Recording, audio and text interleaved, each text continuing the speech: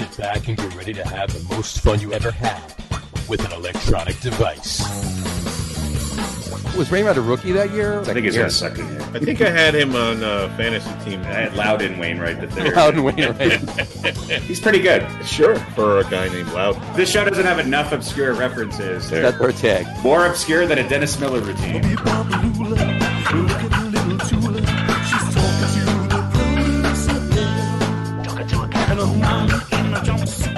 All right, everybody, welcome out to the Logger Room. It is Wednesday, November 18th, 2020. Jersey Johnny coming at you. And with me, as always, are Mr. Radio Pete and Mr. Harry Lugnuts. Say hello, guys. Hello, guys. Hello, hello, hello. Hello. Hello. How are you? Doctor. How are you? How is everybody on this fine day? It's Wednesday. Oh, it's Does that mean anything anymore? No, I don't think so. Sure Doesn't it really, right? It means I have to put my garbage cans out. That's, Okay. Yeah, that's true. It does. That means I don't. I don't know. I actually have to put mine. I have to put my garbage cans on Monday nights and Thursday nights. So I can put mine out tomorrow night. Oh. All right. We're in the same boat, you and I. There you go. There you have it.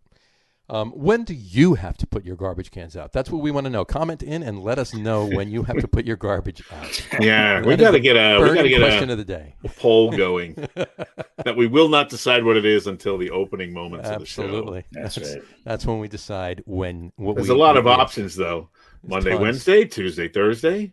You guys Monday, do it twice a week? Wednesday, Saturday. That's another one. Wednesday, Saturday. Yeah. Tuesday, Friday. Only in New Jersey do you do garbage twice a week. Come on. Twice a No, week. twice a week, and then Every other week. recycling one day.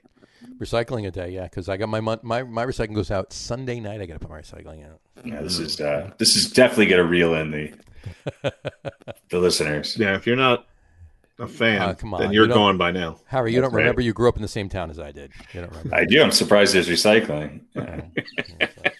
The only thing they used to recycle was the mayor. This is true. This is true, and I'm not in that town anymore either. So, but in any event, we're going to talk some sports. We got a lot to talk about tonight. There's a ton going on, so let's kick it off with some football. Let's jump right in with the Giants again. I'm sure they made Harry very happy, winning. It's two in a row. Yeah, It's they're on a heater. They're on the path to mediocrity. Path to mediocrity. A 4 to 5 win season and no chance at the top draft pick. What did you say last week? It's like Groundhog Day. Got 7 more years of Daniel Jones. Yeah. Well, but here's the thing, and you guys are both Giant fans, so I'll ask you this question. Obviously, they're out of the Lawrence sweepstakes, right? That's gone. Yeah. So, but you have to say they're getting better, right? They're playing better. Yeah. We think Joe Judge is a good coach that is probably going to stick around for a while. Sure. So things seem to be improving. And I don't know. I'm not the best judge of football talent or anything. But all the quote unquote former player expert pundits say Daniel Jones has got the goods. Yeah. His turnovers are down. He's starting to play better. It's starting to come together. Now, I know, Harry, you're not a big fan of Daniel Jones. Don't think maybe that he'll ever be. What pundits are you listening to? Oh, I don't know. Some guys on the radio. Yes. Steve Young, I believe, was one of them. Oh, yeah. And Rex Ryan was another one. Oh, so Rex Ryan, who definitely knows quarterbacks. Well, listen, he's If Daniel Jones has one point game is where he throws 3 interceptions, Rex Ryan will be telling you how In the grand scheme of things, I would But hope my that point Rex is- Ryan knows more about quarterbacks than we do. But I'm that's sure he knows besides the more about point. it than I do. But my point is, they're getting better. Isn't that what we want to see? Or are you so locked in that he's just never going to be the guy? And you're right. We're stuck with him for 7 more years. Yeah. Yeah, they're off the respirator, but they're still in the hospital, and they're waiting for the love vaccine. the analogies we got here. Yeah, I mean, they're getting better. They can't get worse. It's true. I mean, I guess they could. Well, they could get worse now. Yeah, now now they can get worse. They're a little better. Now they can get worse. They're playing the NFC East, which is why they have a chance to win some games. Right. This is true. And This is perhaps a division title. Perhaps. true. I mean, you'd have to kind of consider them the favorite, wouldn't you? Mm-hmm. Dallas can't do anything without Prescott with incredibly duty playing quarterback, and Philly went. We keep saying, well, when Philly gets healthy, when is that? Never. When is that going to happen? Yeah. I forgot to do this, by the way. Let me just throw this up. Here we go. Oh. Let's get the crawl. Ooh. Look at that. What is that? This is I NFL got to figure out what that stands for. All right, you guys talk while I figure it out. But All right, no, you're absolutely right. enough. Philly's not what they should have been. Dallas is just done. Washington is Washington. I mean, right now, even stepping out as a Giant fan, I would say that the Giants probably look like they stand the best chance to win the division. But let's be realistic. No matter who wins the division, they're losing in the first round of the playoffs. I think it's I think the Giants and Philly are probably the two favorites, just based on talent and how healthy both of those teams are compared to Dallas and Washington. But this division. But if you're out of the first pick fishbowl, wouldn't you like to see him win a division, even if it means they might have a squash? They might have a division. But they might have a close game in the playoffs, Right? Or they could stumble into a win, depending on who they play. Not likely, but it could happen. But even just getting there, I mean, you've got to look at some improvement. And again, I agree there is kind of that downside, but what do I know? Maybe Daniel Jones will be good enough. Maybe he could be Alex Smith good. Yeah. Or maybe better. I mean, they talk about what a great athlete he is. We know he can throw. He's just he's obviously learned how to run. I think it was knows how to run. At least learned how not to fall. Maybe that's what I mean. That's the improvement, is that he made it to the end zone. He hasn't. Well, maybe that's why Steve Young likes him. There you go. Yeah. What we've realized is about 50 yards is about as long as he can run. So the 85 was just way too much. Yeah, he only tripped it. He tripped it around 50. So when they're at their own 48, then you don't really want to call the option. Wait till we get on the other side. Let's do it now. I mean, look, I thought the idea of Joe Burrow playing for the Giants was fantastic. I still think the idea of Trevor Lawrence playing for the Giants would be really exciting. Is Daniel Jones, the worst thing ever? No, but he's how many quarterbacks in the league? He's in the bottom 5. So that's who you have as your quarterback. Okay.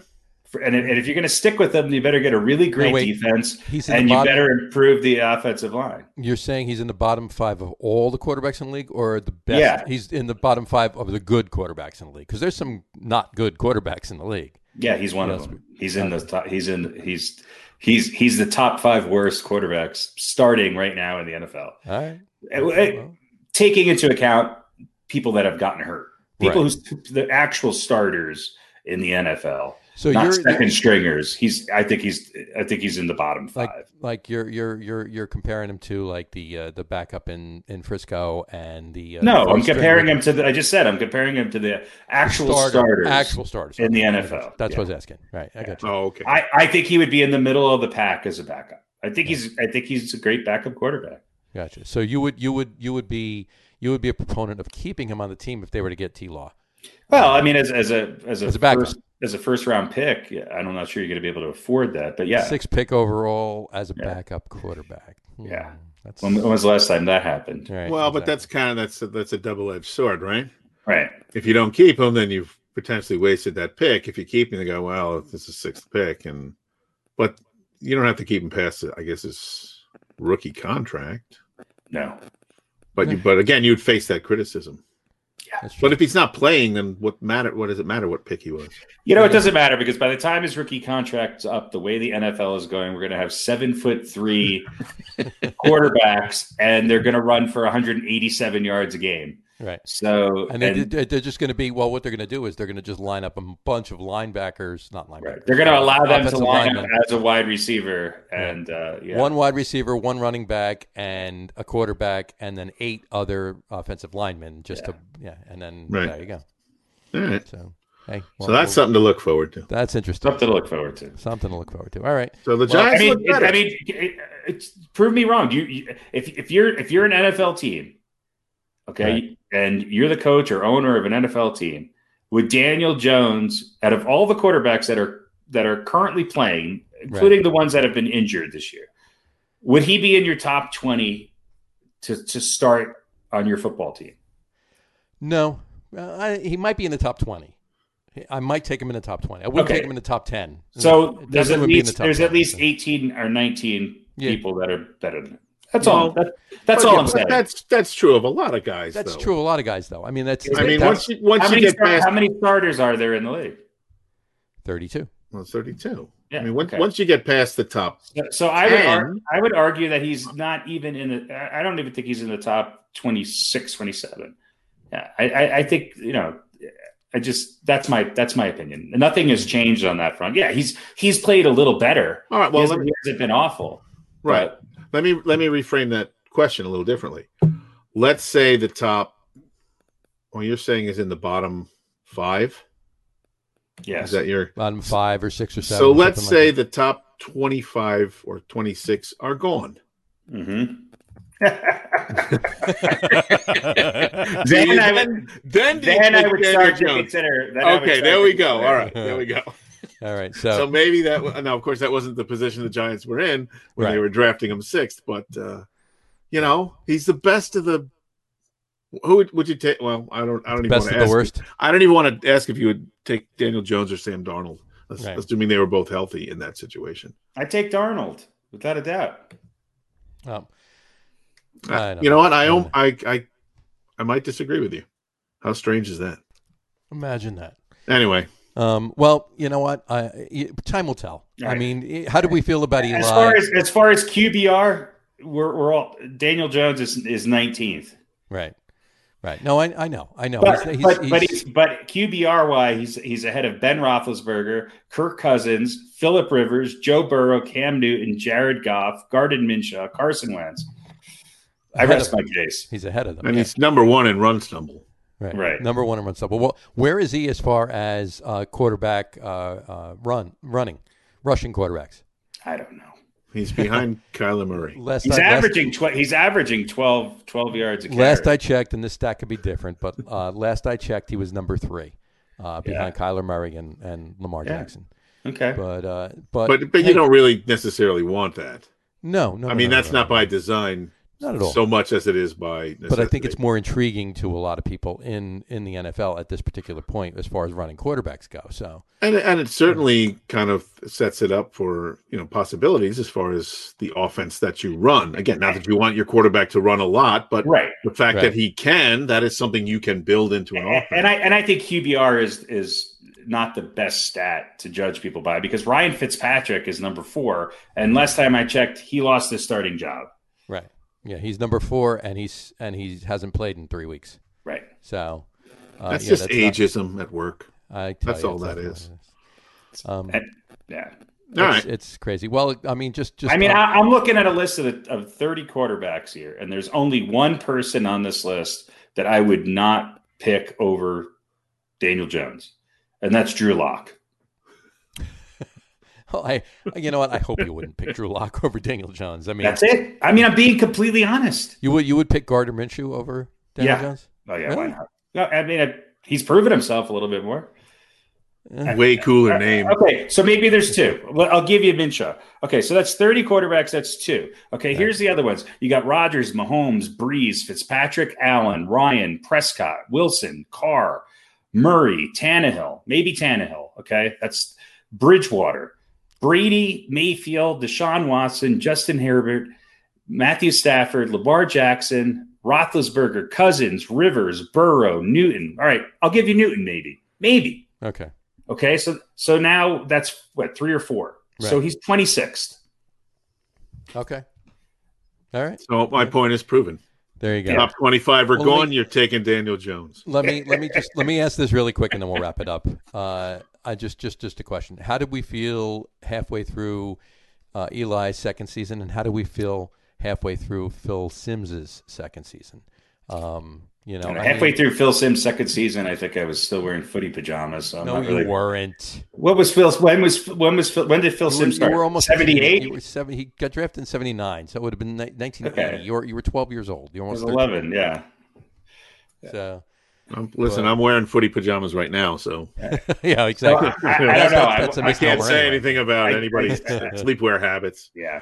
Exactly. I wear them to work, but that's well. Anyway, But in any event, a couple. And things I'll answer your question. In Eli's second season, he was better than Daniel Jones is playing right now.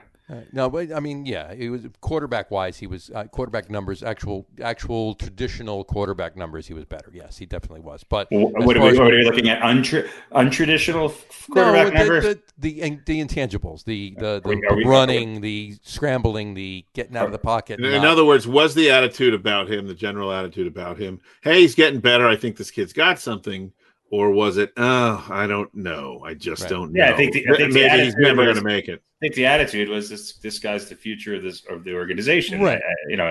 And look, Daniel Jones has had a couple decent games where he's ran the ball. Right. He's no, I mean, he's no Kyler Murray. Right. No, and of course he's not. He's not even an Aaron Rodgers. Is he a Phil McConkey? Well, Phil McConkey didn't play quarterback. So. But yes, I know. Who's the guy I'm thinking of? Jeff Hostetler? Hostetler, yeah. No, Is he Jeff Hostetler? No, Hostetler won a Super Bowl. Hostetler was maybe, quite possibly the single season quarterback change in the history of the NFL. The Giants would not have won that Super Bowl in 1990 if Phil Simms did not get hurt. Absolutely. No. I agree. And Harry, you've heard me say this time and time again for the last 30 years. If Phil Simms does not get hurt in the Buffalo game, the Giants do not win the Super Bowl. I don't think the Giants get to the Super Bowl. Yeah, they lose the 49ers game in the championship game. And Hostetler went on to have a decent season with the Giants after that, and then obviously with the Raiders he played. I mean, he got hurt. I hope Daniel Jones can be that good. I just don't see it. And no, I'm not an expert on quarterbacks, but. I just don't think he has except for Daniel Jones. Except for Daniel Jones. Yeah. I'm just looking at the facts. No. You know what? You're right. But here's the thing. I just don't want to be a homer and say and wish for the best. It's like Here's what the pundits are saying, and here I'm not saying what they're saying, but here's what they're looking at. They're looking at the fact that this is 2 games in a row now. I mean, he's obviously done something. Knock on wood. He's obviously done something about his fumbling. This is 2 games in a row now where he hasn't thrown a pick. He's moving around the pocket. He's throwing a couple of nice downfield passes. He's connecting some spot on connections. He's moving around the pocket. Like I said, he's running. He had 60 some odd yards. He was their highest yardage gainer on the ground the other day. So that's what they're looking at. They're looking at everything. You can't. He was accurate. He had a good game, but he threw for 244 yards in a league where people throw for 344. And he has not thrown. He's thrown 1 touchdown in the last. So in the last 3 weeks, he's thrown 3 touchdowns and 2 picks. Right. No, So he's playing better, but the jury's still in the last 3 weeks because he hasn't thrown a pick in 2 weeks. No. Well, yeah.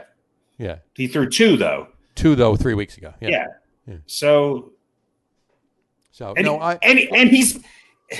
he's played Washington and Philadelphia. Guys. I know what you're saying. Look, if he played Clemson, his QBR would go down. I'm agreeing with you. I'm just saying what they're looking at is all they're looking at. They're not looking at his numbers compared to Eli. They're looking at his numbers compared to. I'm not looking at him next to Eli either. I'm looking at him next to what all of the other quarterbacks in the league are doing, including the ones. And I'm also looking at the potential of the ones coming up behind him that we're now never going to have a chance to get.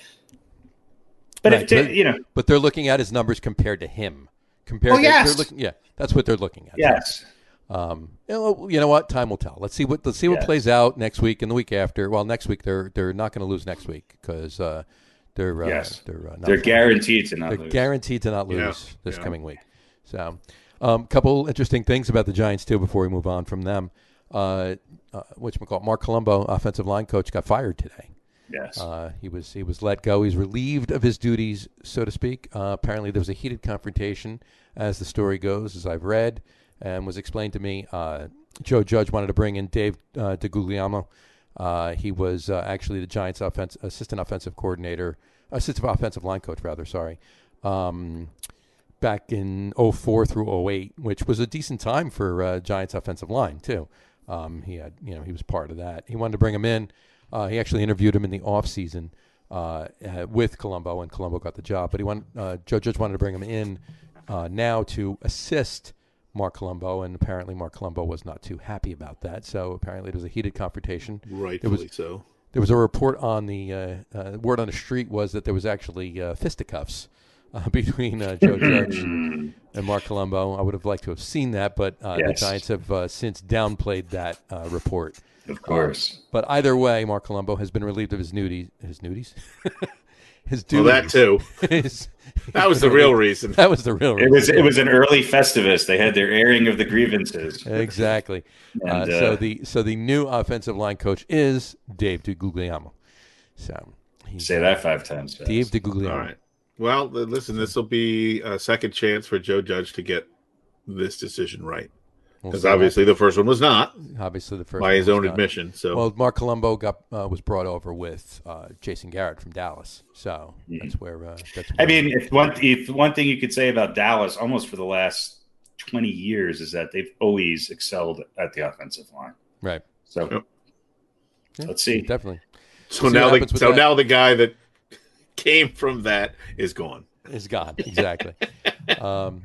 And another quick, interesting little tidbit too. Remember DeAndre Baker? He was one of the Giants' three first round picks last year. Sure, decent rookie. Looked like he was definitely part of a upstart of the in the defensive backfield, secondary rather. And he was let go this season because he was arrested in Florida and was coming up on charges for robbery, armed robbery.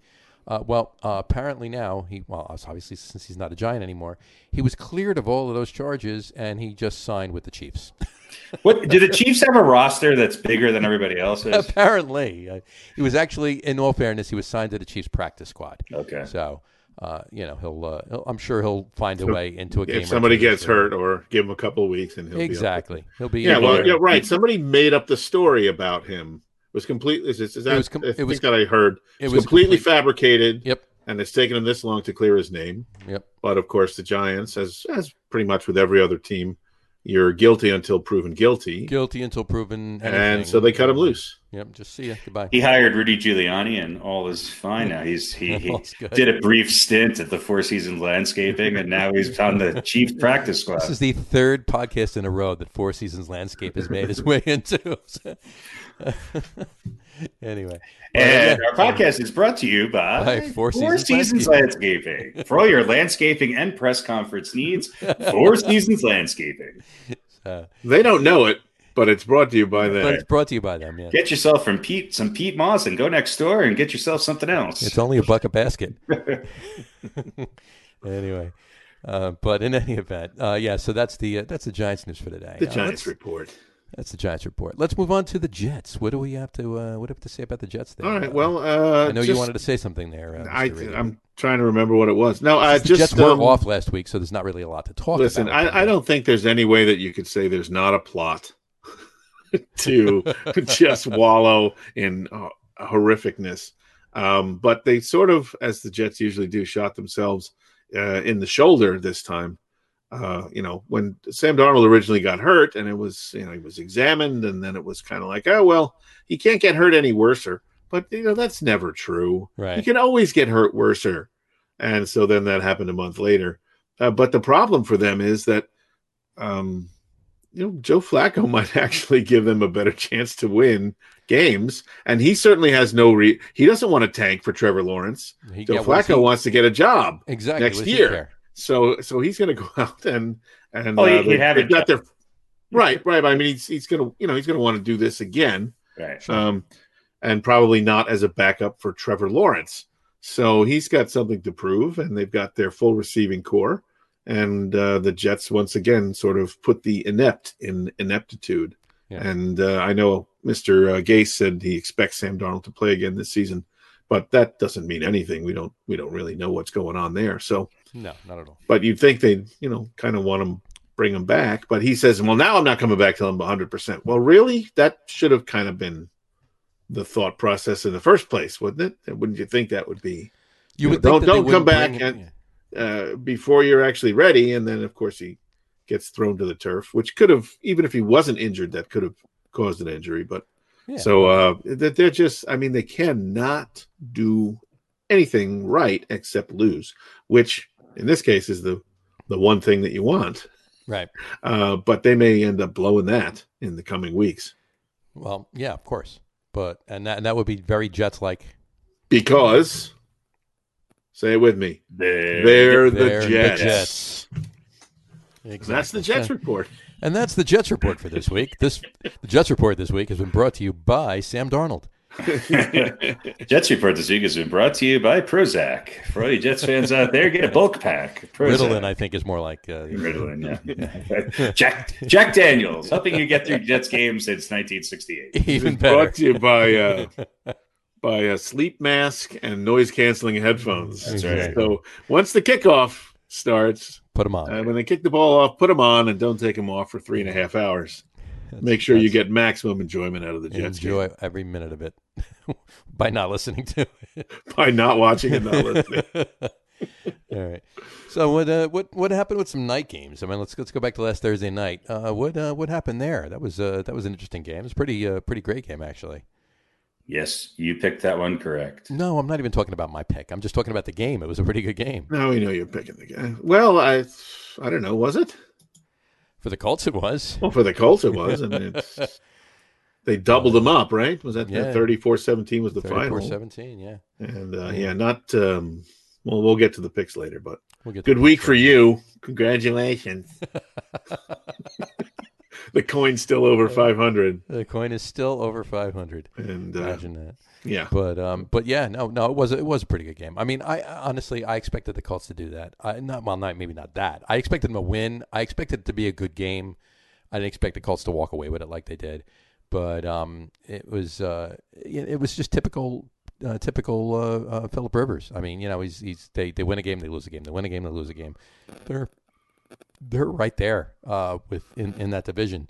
I'm not writing it off that it's the Titans division. I think the Colts can still win it. They're right there with every other team in the NFL who's really good one week and really bad another. Which seems to be shits their pants the next week. Yeah, if we've learned anything, it's that it's like these kind of losses or whatever, or these games where you really expect one team to win or you fairly expect one team to win. Right. It's a crapshoot. This season is just, it's not like, they lost to a team they shouldn't have lost to, and it was kind of a fluke, and they probably won't do that again this season. Right. 2 weeks later, it kind of happens again. Yeah. And we go from, break it down into the first 4 weeks to the next 4 weeks and who was looking really good and who was really looking bad. And the whole thing is flip-flopped.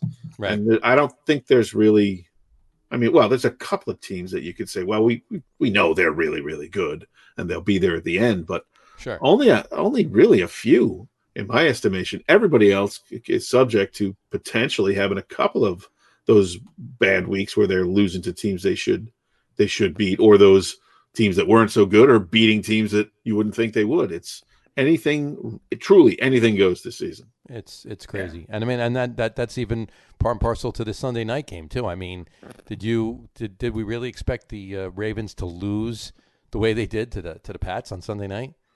Not to the Patriots. I don't think any of us did.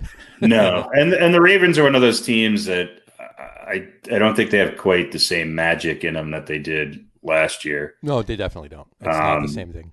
And Belichick game planned against them, and certainly he did some things that took advantage of the weather. But I mean, this is the Baltimore Ravens. If any team can win in crappy weather, it should be the Ravens. Should be. Yeah. But yeah. Well, look, they're not the same team as they were last year, and Cam Newton isn't the same quarterback as he was the week before either. That's just right. No, I was talking about Baltimore. Where's their running game?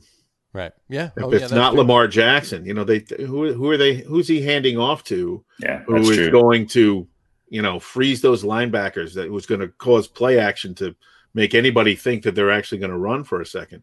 Take that element out. Yeah. And then it's, well, either he's going to run or he's going to throw. And, it gets a lot easier to kind of stop them. And then you shut him down, of course. Mark Andrews hasn't been what he's been in the past this year. He was the top three tight ends, and he hasn't even been in the top 10 this year. Yeah. So you're taking options away from him. And he's not a one-dimensional quarterback, but his strength is not dropping back in the pocket and finding somebody open and throwing. Right. Throwing downfield. So, not that it's easy to beat because they're still a heck of a team and he's still a heck of a player, but again, doesn't have quite the same weapons around him. And I don't care how good you are under center. If you don't have weapons, you're only going to go so far. Right. Exactly. Yeah. But you know what? It's crazy. Like you said, it's 2020. It's really 2020. And you know, specifically speaking of the Ravens, though, they're definitely, like you said before, Harry, they're not what they were last year. That magic is not where they were. It's just not. Yeah. Well, everybody kind of figures out, right? Yeah. When you get a player like that who comes into the league and tears it up, now yeah. everybody is gaming against that. Yeah. At least that to start with, and then we'll go from there. Going up from there, right, yeah. Especially against a guy like Belichick, who is understanding obviously that his offense is not going to bail him out most days, right?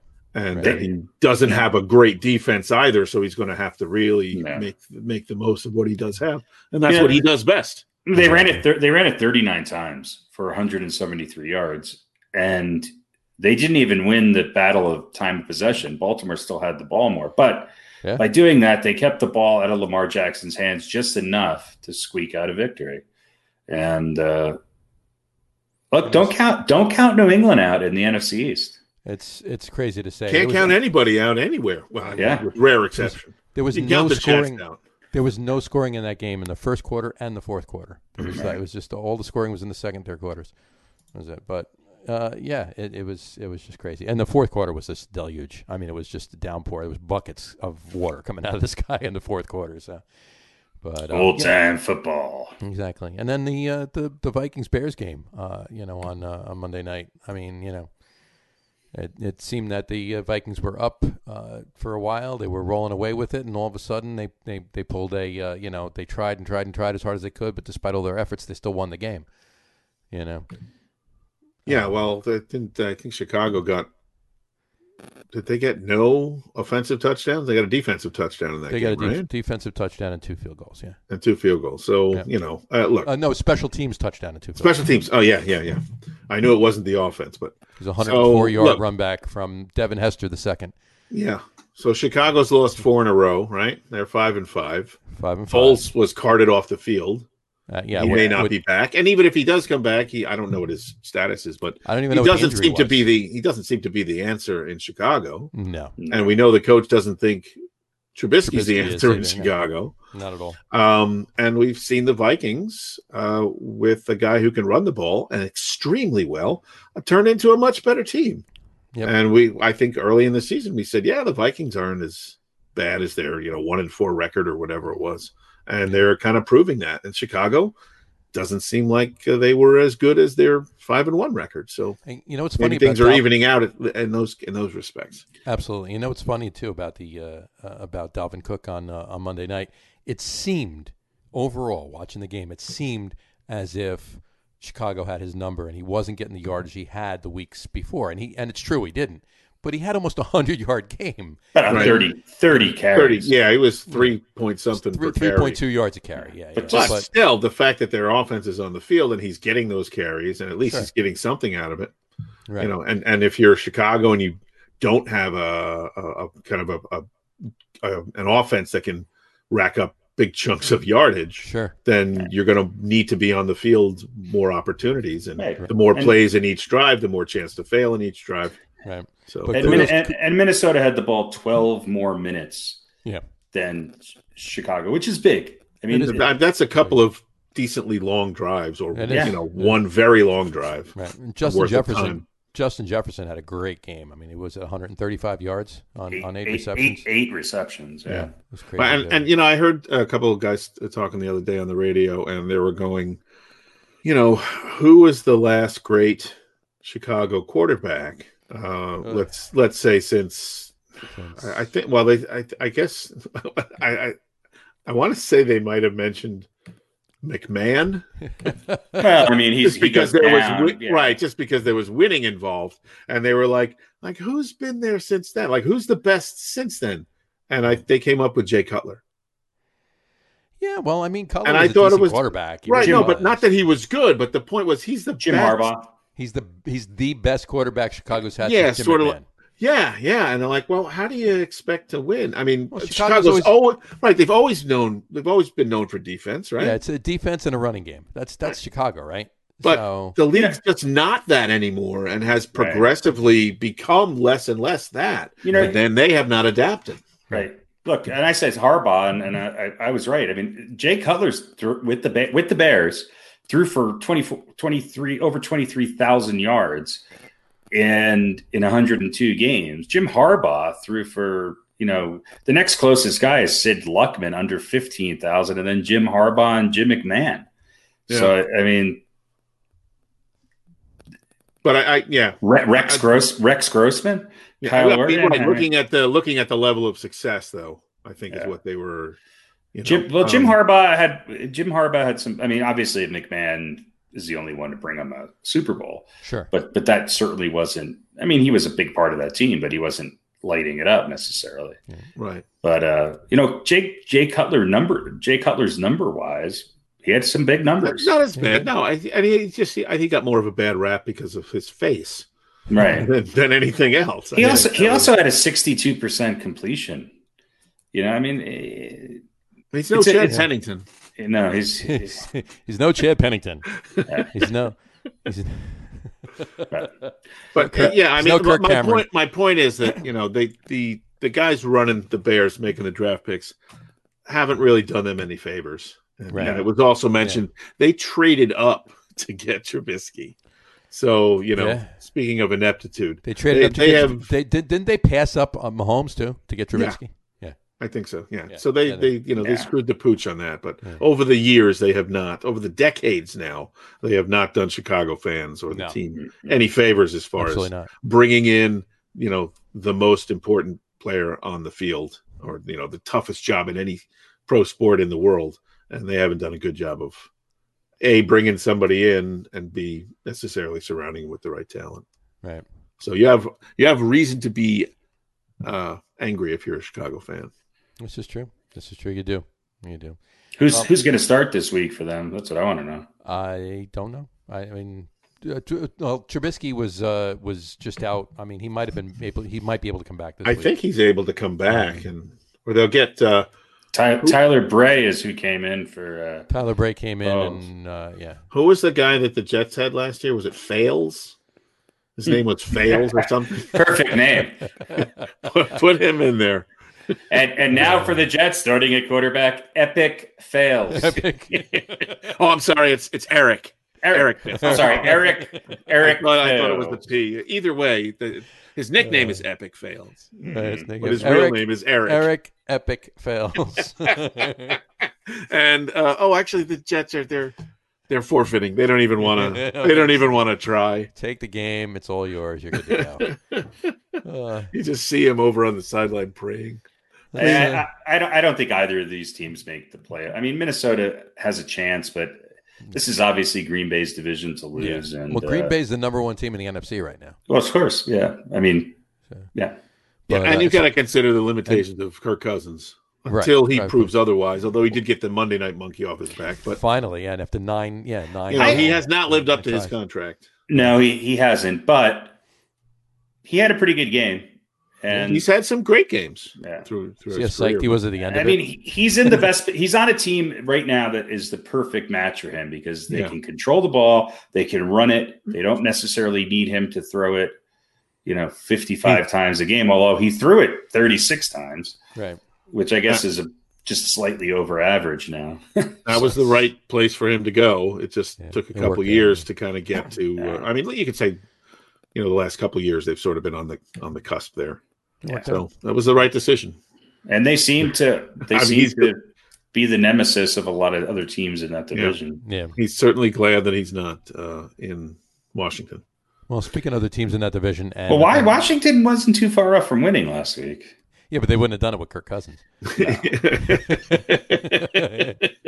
Alex Smith, would he throw it like 80 times for? Anyway. Yeah, no, you're right. He did. But, I'm exaggerating a little bit, but not much. Well, I mean, you know what though? I mean, the Matthew Stafford though. I mean, he was going toe to toe and came down to that field goal. I mean, it would have gone overtime anyway, right? If he missed the field goal. Yeah. So, but in any event, getting back to the what I was going to say about the Packers though. I mean, that was, There you go. There's your Gardner Minshew, Harry. Yeah. Just standing toe-to-toe with the Packers. I mean, was that – let me ask you both a question. Do you think that was more the Packers just, losing their minds and playing down to the competition, or was that the Jags actually saying, hey, you know what, we actually are a decent football team. Look what we can do against the Green Bay Packers. Other than the San Francisco game, have the Packers and the Falcons, I guess, have the Packers really just beaten up on a team they're supposed to beat up on? Not really. No, I mean, they've scored a lot of points in their wins, but this was the only real nail biter, other than the games they lost. Obviously, this was the only real nail biter of the games that they won. Well, they only won. That's right. They lost to the Vikings, actually. Yeah. I don't know if maybe sometimes they just kind of maybe they just don't go all out. They figure they're going to win, or they figure, well, if something bad happens, we can kind of turn it on late in the game. I mean, sort of the way Kansas City does, and maybe that just doesn't always work out for them, and you end up with a close game like this. Yeah, they're counting on a burst that just kind of doesn't appear. I mean, they could very easily go 14-2. Listen to the rest of their schedule. They have the Colts. They're at Indianapolis, which is going to be a little bit of a tough game. Then they have the Bears, the Eagles, the Lions, the Panthers, and the Titans and the Bears again. Right. I mean, all right, let's say they lose one of those, maybe the Titans or the Colts, 13-3 or 14-2. That's probably going to get them the best record in the NFC. I would say the only game that on that list that's there that is going to be a tough game is the Colts, and that's this weekend, right? If I'm not mistaken. And then and they might completely turn around and look at us and say. Or not look at us and say, but they might turn around and blow them out. Put the Colts and then lose to the Bears, and then lose to the Bears. Right, exactly. With Trubisky or Bray in, at quarterback. Yeah. But hey, you know what? It's 2020, and the same holds true for pretty much everybody in the league. Aaron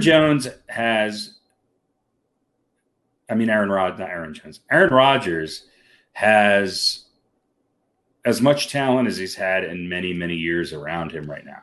I think the key to Green Bay is their defense, which is not bad, is their defense holding up in high-scoring games and being able to get the ball back in Rodgers' hands so that they give him a shot to win these close games coming down the stretch in the playoffs. And I think Green Bay is positioned to do that. I think they are.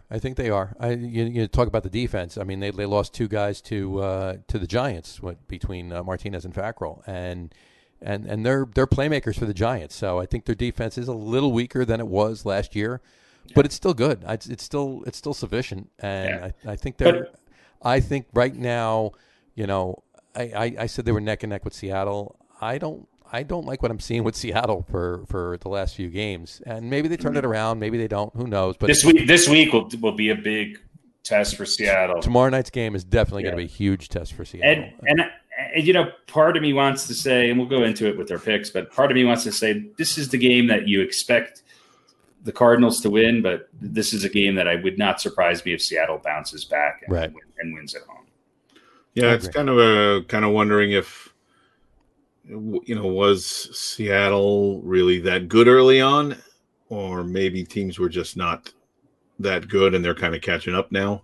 Are they kind of going through a little bit of a dead period here, and will they sort of rebound and get better the last couple games? It's their defense. Yeah, I always thought that people talking about how powerful the Seahawks offense was a little bit off base. I think they're good. I don't think they're in the league of the top. I don't even think they're in the top 5 or 6 offenses in the league. Right. Yes, Russell Wilson and the game's on the line can do things that other quarterbacks can't.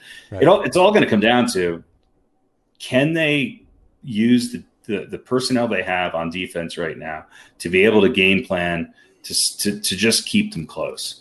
And I think that's really the key. Their defense is giving up a lot of points. They are, and that's their downfall. Obviously, is their defense. What happened with the Bills the other week? That was crazy.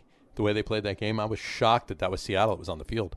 But the Bills are a team that I'm not taking anything away from the Bills. The ball bounces one way last week, and a couple of weeks ago, it bounces another way. We're talking about the Bills being in the top 4 or 5 teams in the league. Yeah. And they still might be, you know? And speaking of the top teams in the league, let's go over to the Steelers. Are they for real? I They, mean, they, seem to know how to win. And Roethlisberger seems to be grooving in this offense. 4 touchdowns after coming off a game where he got hurt. Right. Yeah, I think they are for real. Do I think they're better than Kansas City? No. But do I think they're better than any other team in the AFC other than Kansas City? But they're only going to have to beat Kansas City once, right? Well, you know? Yeah. That's still a tall order, but as we've seen, it's not impossible. Well, 2 years ago, the Pats did it in the was that the AFC championship? It was the AFC championship game. Championship game. Yeah. So I could picture. I mean, I think the Steelers team is as good. It's going to take Kansas City maybe having an injury or two, and maybe Mahomes turning the ball over in a way that he typically has not. Right. But yeah, the Steelers are a pretty good team. Yeah. Well, the Raiders beat Kansas City this year, right? Is that correct? They did. The Raiders They're good. And they play again this week, and the Chiefs are not happy. I'm sure they're not. Yeah, that's going to be a telltale. It's the Chiefs' only. It's the Chiefs' only loss. Well, and the Raiders supposedly did a victory lap in their bus after the game. Which is so because the one thing you want to do is you want to motivate Kansas City. Yeah, they don't have reason. You're right. You want to poke that bear, right? Well, and you've already given them motivation by ruining a perfect season for them. Right. So you want to taunt them on top of that. Yeah. How do we feel about the Dolphins? I was just going to bring that up too. They're going to probably win the AFC East, right? It looks that way. It really does look that way. I mean you know what? New England's going to have to catch up. New England's got to play catch up. The Bills, I don't know where they are right now. Are they down, up, down, up? Where are they going? Do you have more questions about the Bills or about the Dolphins? I have more questions about the Bills than I do about the Dolphins. Bills have more potential, it seems. Bills definitely have more potential. They're less consistent, it seems. Absolutely. And so what the Dolphins are doing right now, I'm shocked that they're not 1 or 2 games ahead. I mean, what if the Dolphins are pretty good. I mean, the Bills are off this week, right? And the Dolphins are playing. The Dolphins win this week; they're tied, and the Bills have the tiebreaker because they had won the one game against they won the first game against the Dolphins already. But they're both 7-3, you know. So I think I said at the beginning of the season that was the Bills' division to lose. I still think it is, but watch out for Miami. So I think you're right. I think if it's not for literally a Hail Mary. We're talking about the Bills being 8-2 and only losing to the Titans and the Chiefs. I still think the Bills are a better team. However, I think the Bills need to find a way to win these close games. They didn't necessarily light up the Jets. They only won by 3 against the Patriots. It seems like the Bills are again one of these teams that kind of plays up to their opponent. Right. And they only beat the Miami by 3 back in week 2. So I think they're really close. I still, there's something about this Bills team that I think if they can just hold on a little bit more, I think that they can win this division.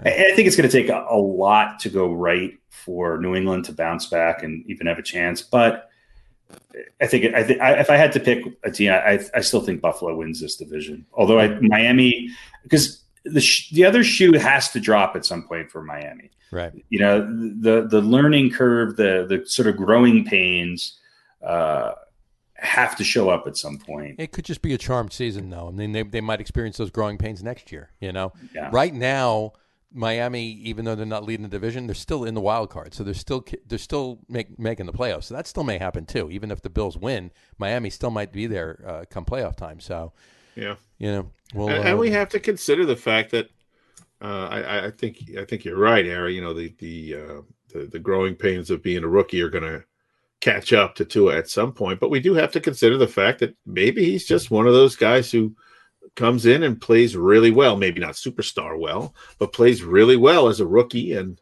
obviously he did have about half a season or close to half a season to sort of sit and watch and learn.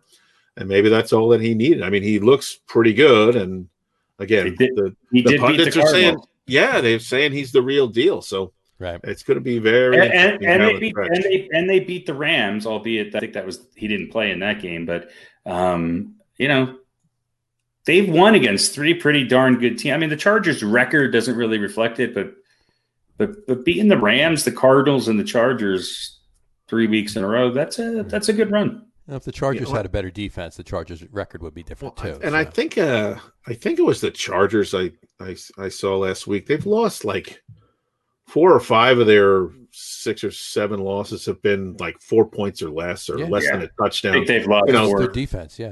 They're kind of right. They can't stop anybody like so many other teams. They can't stop anybody on that last drive, but they've been in it, and Justin Herbert's looking pretty good. I feel sorry for that guy because he's maybe outplayed every other rookie in the league. You know what, though? But being on a losing team, he's not getting that recognition. He's got to be having fun, though. I mean, he's a rookie, and he's playing very well, as well as any rookie quarterback you could hope. Yeah, and he's look at the guy that he's replacing too. Right. Yeah, right, an icon. You think that's how do you follow him? How do you follow? Even though he didn't really win the big one, but I think he's nobody is going, oh man, I wish we had Rivers still. Even though they're not winning, I think. Well, I mean, I'm sure some people are saying that, but it doesn't seem to me that's the general mood that everybody. Well, they're saying that now because of what Philip Rivers is doing in Indianapolis. But I would say Herbert's doing just as well as Rivers, and maybe a little bit more consistently. Right. And if Rivers does what Rivers does in Indy at the end of the season, then it's going to be, that's Philip Rivers. If he can't quite get over the hump, they'll go, that's Philip Rivers for you. Exactly. Have fun, Indy. Ha ha. We got a hot young stud now on the. I just feel like watching Philip Rivers play for the Colts was like watching Brett Favre play for the Vikings. Mm-hmm. He doesn't seem like the he's Jets, the Vikings. Well, the Vikings. It doesn't seem like Rivers has lost much. No, not really. No, he really hasn't. All right. Well, why don't we do some picks? Beaten by the coin. Beaten by the coin. I'm sure I'll lose to the coin. No one wants to be beaten by the coin.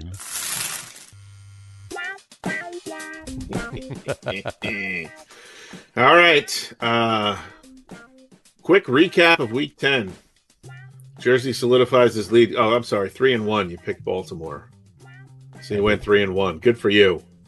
The coin went 2-2 with wins with Indy and New England, losing with Chicago and Philly. Everyone lost with Philly except for Gianni.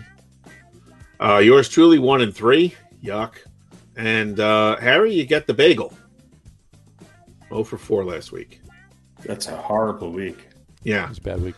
So let's see. So Johnny leads 28-7. That's ridiculous. You're getting professional advice, I'm sure.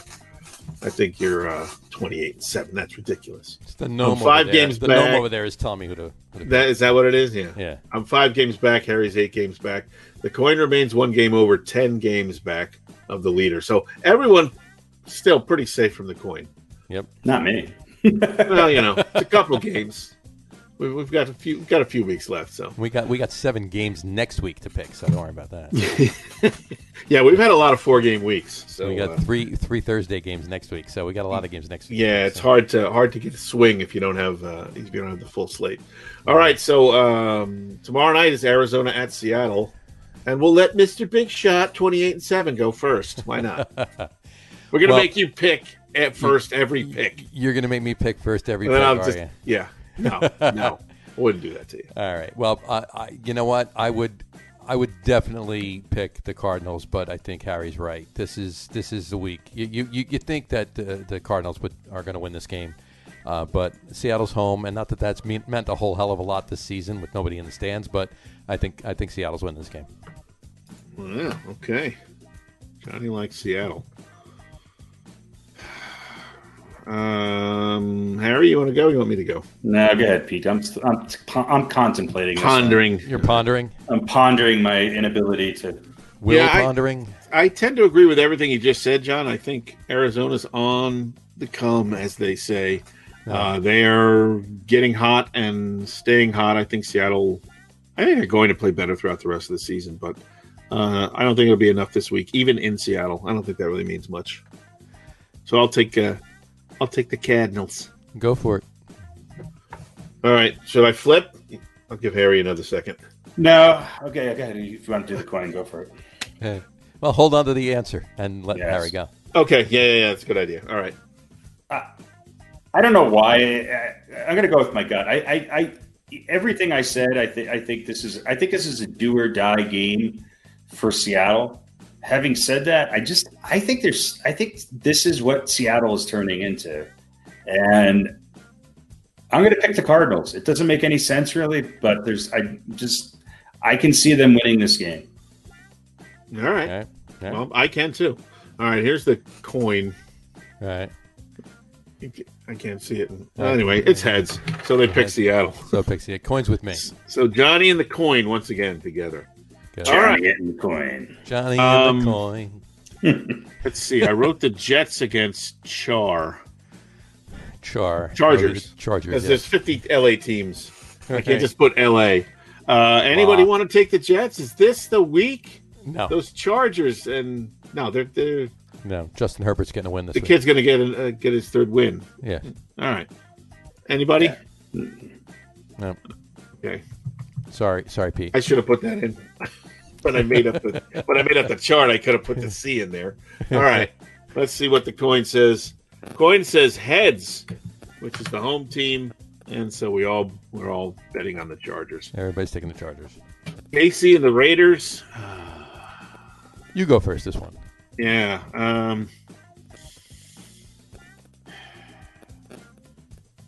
Raiders are looking good. Chucky is having reason to have that smirk that he has, but I don't think they're going to do it twice in a row. I think KC understands that they got a lot on the line, whether they can lose or not, or can afford to, I should say. So I'm going to take the boys in red over the silver and black. I have to agree with you.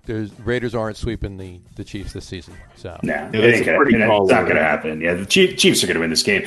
In fact, I think the Chiefs are going to go in there, and I think you're going to see the best Chiefs performance of the year. right, Whatever the spread is, Chiefs are winning. Definitely take the over. take the over. All right. All right. And the coin says heads. Coin likes the Raiders. Coin likes the Raiders. They're Raiders. Why not? What is the coin now? They picked the Jets 2 weeks in a row. This is Stupid true. Coin. This is true. All right. The Rams. Barn burner. Another barn burner. The Rams at Tampa Bay. Rams at Tampa Bay. What did How we are say last week? Tampa Bay should win this one. Going away, right? Yeah. No, they. Well, they did last week. It was the week before. The week before, 2 weeks yeah. ago. Yeah. So I guess Harry, you're up first. You got to pick one. I'm going to go with the Bucs at home. I think this team is gelling a little bit, and I think they've got enough. I think they have enough to beat the Rams. I'll agree. Yeah, that's a consensus. I think the Bucs get a win here. The Rams are it's gonna be a good game. The Rams are It'll gonna be a play good tough. game. The defense is gonna be tough. Brady's gonna have his work cut out for him, but the Bucs are gonna win this game. Yeah, I don't. Look for Mike Evans. Look for Mike Evans to have a good game. After that first week with Antonio Brown, have you noticed how much Brady's targeting Mike Evans? Absolutely. Yeah. All right, let's see what the coin says. Coin says tails. Rams. So going for the Rams. Coin's going against the three of us. The coin. Well, listen. Watch the coin pick up a game. Anything can happen in this league. So there we go. There's our picks. I'll post them. I don't know. Maybe tomorrow. That'll work. Maybe after the Thursday night game. Who knows? Before I think I posted them yesterday. You know, this could be the week where the coin passes me or ties me, because these games could all kind of, with the exception of maybe the Jets, these games are all you and the kind coin of toss-ups. You and No the pun coin intended. only agree on one game this week. Yes. So there we go. So if the Rams, the Raiders, and Seattle have good games, you might fall below at the least coin. at least for the week. You'll be beaten by the coin. There you go. All right, there it is. There you go. Beaten by the coin. There you go. All right. Cool. All right. That brings us to this week's segment of top 10 lists. Shall we do our top 10 picks this week? Yes, top 10 70 sitcoms. Top 10 70 sitcoms. Are there 10? Oh, yeah. Oh, it's definitely 10. Without Top a 10 doubt. 70 sitcoms. Definitely. Yeah. Absolutely. Now we're going to do top 10 wide receivers in NFL history. So why don't I kick it off? What do you think, guys? Should I kick it off? Sure, go ahead. Yeah, Why go not? ahead and kick it off. I'm going to kick it off. We're going to start with number 10. This week, folks, we actually do not have a tie for 10th place. We actually have somebody on their own in 10th place. So I will kick it off with none other than Megatron, folks, Calvin Johnson. Calvin Johnson was drafted in the first round with the second overall pick in the 2007 draft by the Detroit Lions. Played his entire career with the Lions. Tons of highlights. I mean, he was three-time first-team All-Pro, second-team All-Pro in 2010, six-time Pro Bowler, straight to 2010 through 2015. He was a member of the 2010s All-Decade team. He was a two-time NFL receiving yards leader in 2011 and 2012. Tons of accolades. I mean, it just goes on and on the list. Receptions leader in 2012, receiving touchdowns leader in 2008. He just his numbers are crazy, and in December of 2012, he broke Jerry Rice's single season record of 1,848 receiving yards and finished the 2012 season with 1,964 yards, an average of almost 123 yards per game. Insane year. Crazy receiver. So that's it. What do you think? He's number 10. And he's number 10. Yeah. Yeah. And, I mean, his career. There he is too, he folks. quit. Right there. And it must be something with the Detroit uniforms, but he definitely retired way early. Yep. I think had he continued playing, there was a chance. I thought he was the only guy I could ever see passing Jerry Rice if he kept playing. Oh, I think he would have definitely and easily passed Jerry Rice if he kept playing. He's just an amazing player to watch play. And I think you're right. It's something with Detroit. They got to get out after a certain season. But I mean, he was having issues. His body was done playing. He was saying, yeah, it's time. But crazy good player. Crazy good. Incredibly physically gifted, and a guy that a prototype for just throw it up there and let him go get it. And he did every time. And he did right, and he did. Yeah. So, you could say DeAndre Hopkins Megatroned it with that Hail Mary. Yeah, I was going to say Calvin Johnson led the ABA in rebounding in 2010 as well. But let's use that as a verb now. Yeah, DeAndre Hopkins Megatroned it. He Megatroned it. Yeah. I like that. Or did he Hopkins it? Hopkins it. Well, that's later. Hopkins it. The next guy will Hopkins. That's right. Calvin Johnson, number 10. Let's go to number 9. Pat, why don't you give us number 9? Number 9 is Lance Ulworth, also known as Bambi, who started with the San Diego Chargers in both the AFL and the NFL when they joined leagues, and then ended his career with the Dallas Cowboys. He won an AFL championship early on with the Chargers, then won a Super Bowl championship later with the Dallas Cowboys. In fact, he caught a touchdown pass in that Super Bowl. He only caught 2 passes in the Super Bowl win, but he says they were the 2 most important receptions of his career. He was one of the guys, he was probably the first standout wide receiver, when the game really started to open up, when you started to see a little bit more of a balance between running and passing. He was literally head and shoulders above most other, I would say all receivers. And for somebody to have over 10,000 yards and 85 touchdowns, primarily playing in an era where the balance of run to pass was definitively skewed to the run, this guy was amazing. Here's some things that I think are really interesting. He had the most games with 200 plus receiving yards. He was the fastest to 5,000 career receiving yards, the fastest to 6, 7, and 8,000 career receiving yards. He had the most receiving yards in the first 50 games, most receiving yards in the first 75 games, most touchdown receptions, and most consecutive seasons with 11 plus TD receptions. He did that 4 times. Just kind of a groundbreaker. Not a lot of people really remember him because he did sort of play most of his time in the AFL and then, most of his career with the Chargers. But it was nice to see him end his career playing with Roger Staubach and winning a Super Bowl. But certainly a groundbreaker and one of those players who was just beautiful to watch. I mean, obviously it was before our time, but watching game film of this guy is just, he was really, really graceful. He was just an incredible route runner. Well, there you go. Number 9, Lance Allworth. Yeah. Good job. Why don't you bring us to number 8 there, Pete? All right, number 8. Maybe not the original jerk, but certainly one of the best in league history. The guy that you love to hate and who seemed to make it one of his goals in life to just be a nemesis for your New York Giants. Absolutely. That's you why I loved left him him off my list. Yeah, you loved him or hated him with San Francisco. You hated him with Philly. You hated him with Dallas. Terrell Owens, 6-time Pro Bowler, 5-time All-Pro in the Hall of Fame. There's a picture for you. Let's see. Yeah, there we go. I didn't give you the Cowboys pictures. Yeah, that was a moment when even I hated him. But of course, when he was on my team, I loved him. Over his career, 15 years, I believe.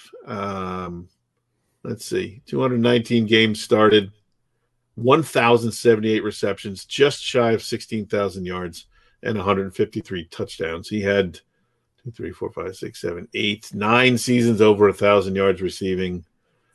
He was just as unstoppable at times as anybody in the game, and despite his antics, anybody would have taken him on their team. Yeah, maybe not the Giants, but most people did too. He was on yeah. Well, listen, I think he played with Buffalo and Cincinnati late in his career, and right. Actually had kind of a productive season with Cincinnati, but they really didn't have anybody else to throw to. But again, just a guy that chafed almost everyone around him, but an undeniable talent and really one of the all-time receiver divas and deserving of everything that comes with that title because he was just that damn good. And he far less the rest. Far less. Yes. Yeah. He didn't attend his Pro Football Hall of Fame induction, did he? No. And, he boycotted it. He should have sent a Native American, like Woody at the Oscars or Marlon Brando at the Oscars. Somebody, yeah, exactly. But crazy. Yeah, well, you know what? Absolutely. Personality aside, I mean, I think I had him highest on the list of anybody. You had him higher than you had him higher than me because he would have slotted in around 11 or 12 for me, so he didn't make my list. So. Yeah, I think I had him at 7. Maybe. Yeah, I think I had him at 4 or 5, but his numbers are, and people remember him with Dallas, I think, because it's Dallas and it was a much higher profile. Right. But he really carried that 49ers team for a while there. He definitely did. And you know what? I mean, my favorite footage of him though was news conference after the Cowboys lost to the Giants in the divisional game in 2007. Talking about Romo. It's my quarterback, man. But feelings aside, his numbers were great. He was just a really good receiver. He really was. And yes, I guess deserving of the list. Wasn't on mine, but yeah, he should be on there in some form or facet. So and as an announcer and a commentator, he makes Keyshawn Johnson seem like Charlie Rose. I thought, isn't that the new team That's up? right. Keyshawn Johnson and Charlie Rose show. It's the new NPR. Yeah, actually, it's Keyshawn Johnson and Terrell Owens on All Things Considered on NPR. Oh man, they're bringing back Crossfire. That's right. Yeah, There They're you going go. to That's what it is. put those two guys on. Put those That's two right. guys in crossfire. That should prove to be interesting. Throw Plaxico Burress in there, and you got a great show. yeah. Crossfire. Just make sure you have a metal detector. It's like Crossfire, only with more Yeah. fire. More. Or more. Yeah. Yeah, maybe we don't want to invite Plexico Burress to anything with crossfire and it's Show up. yes. I'm ready. Let's go. Yeah. All right. That's not what we meant, Flex. Yes. We'll Here, be please early. put on your steel-toed boots and sit over here. I gotta love it. Anyway, number 8, Terrell Owens. All right, I'll take number 7 on that note. Folks, number 7 is Mr. Chris Carter. Mr. Chris Darren Carter. That's his name. I did leave out the middle name on the other one. Chris Darren Carter. Chris Carter was drafted in the supplemental draft in 1987, round 4, by the Eagles. Folks, you remember him on the Vikings, but he was drafted by the Eagles in the supplemental draft, and there he is right there. He was an 8-time Pro Bowler once he got to Minnesota. He had a couple of decent seasons, not so much his rookie year, but he had a couple of decent seasons. He played for 3 years in Philly, and then in 1990 he went to Minnesota for 12 years, and that's where he shined. Just an insane receiver, 8-time Pro Bowler, 8 years in a row, 93 through 2000. He was 2-time first-team All-Pro, second-team All-Pro in 95. In 99, he won the Walter Payton NFL Man of the Year award. He was the NFL receptions leader in 94, 3-time NFL receiving touchdowns leader in 95, 97, and 99. Part of the NFL 1990s All-Decade team. And his number 80 in Minnesota is retired. He's part of the Vikings Ring of Honor. And he's in the Pro Football Hall of Fame. Didn't make it the first couple of years. Actually, I think it was 4 or 5 years took him to get in there, but he eventually did. And there was some criticism as to why he didn't go in his first or second year, but just crazy good numbers. Again, he had some injuries too, and then he came out of retirement basically in October. When he left Minnesota, he tried out for a couple teams. Then came out of retirement in October of 2002 and joined the Miami Dolphins for the rest of that year and had a few good games. Didn't catch a lot of balls, didn't have a lot thrown to him, but did make a statement enough to bolster his numbers. He just was he was fun to watch too. He really was. Just kind of Mr. Consistency. Yeah. And great hands. Great hands. Probably for future generations, a guy who is not as well known as he should be and sort of underrated, but no denying his talent. The Vikings have had some good wide receivers over the history of their team. I mean, you look at him and Ahmad Rashad and Randy Moss, and that's a pretty good list. Yeah, that's a nice trio right there. Yeah, if they could have only had a time machine and had them all play at the same time. That would have been nice. That would have been really nice. Yeah, I mean, he was part of that run for the Vikings. I mean, they were relevant. The Vikings were relevant throughout the 90s, and he was a big part and parcel of it, no matter who the quarterback was. I mean, they ran through quarterbacks throughout that time. I mean, he was one of the main consistent players. I mean, I think at one point Jim McMahon was the quarterback of the Vikings. Was it 93, maybe 94, somewhere in there? Mm-hmm. But yeah, 90. I remember sitting at Giants game in Giants Stadium back in, I think it was 97, and Giants had the game won, and the Vikings just stormed back, and he was part of that game, and they won. Vikings won by a point. I was not a happy camper. No. In fact, I think you were there that day with me, and it was not a pretty it's not a pretty sight for me. No. So. It's almost as bad as Flipper Anderson running down the corridors of Giant Stadium. That was one of my favorite memories. That was actually that one edges out the Vikings game for me. Yeah, Harry. So yeah. But in any event, there you go. Number 7, Chris Carter. Why don't you take number 6 there, Harry? Number 6 is Don Hutson, who might I think he probably also wind up maybe in the top 10 NFL players of all time.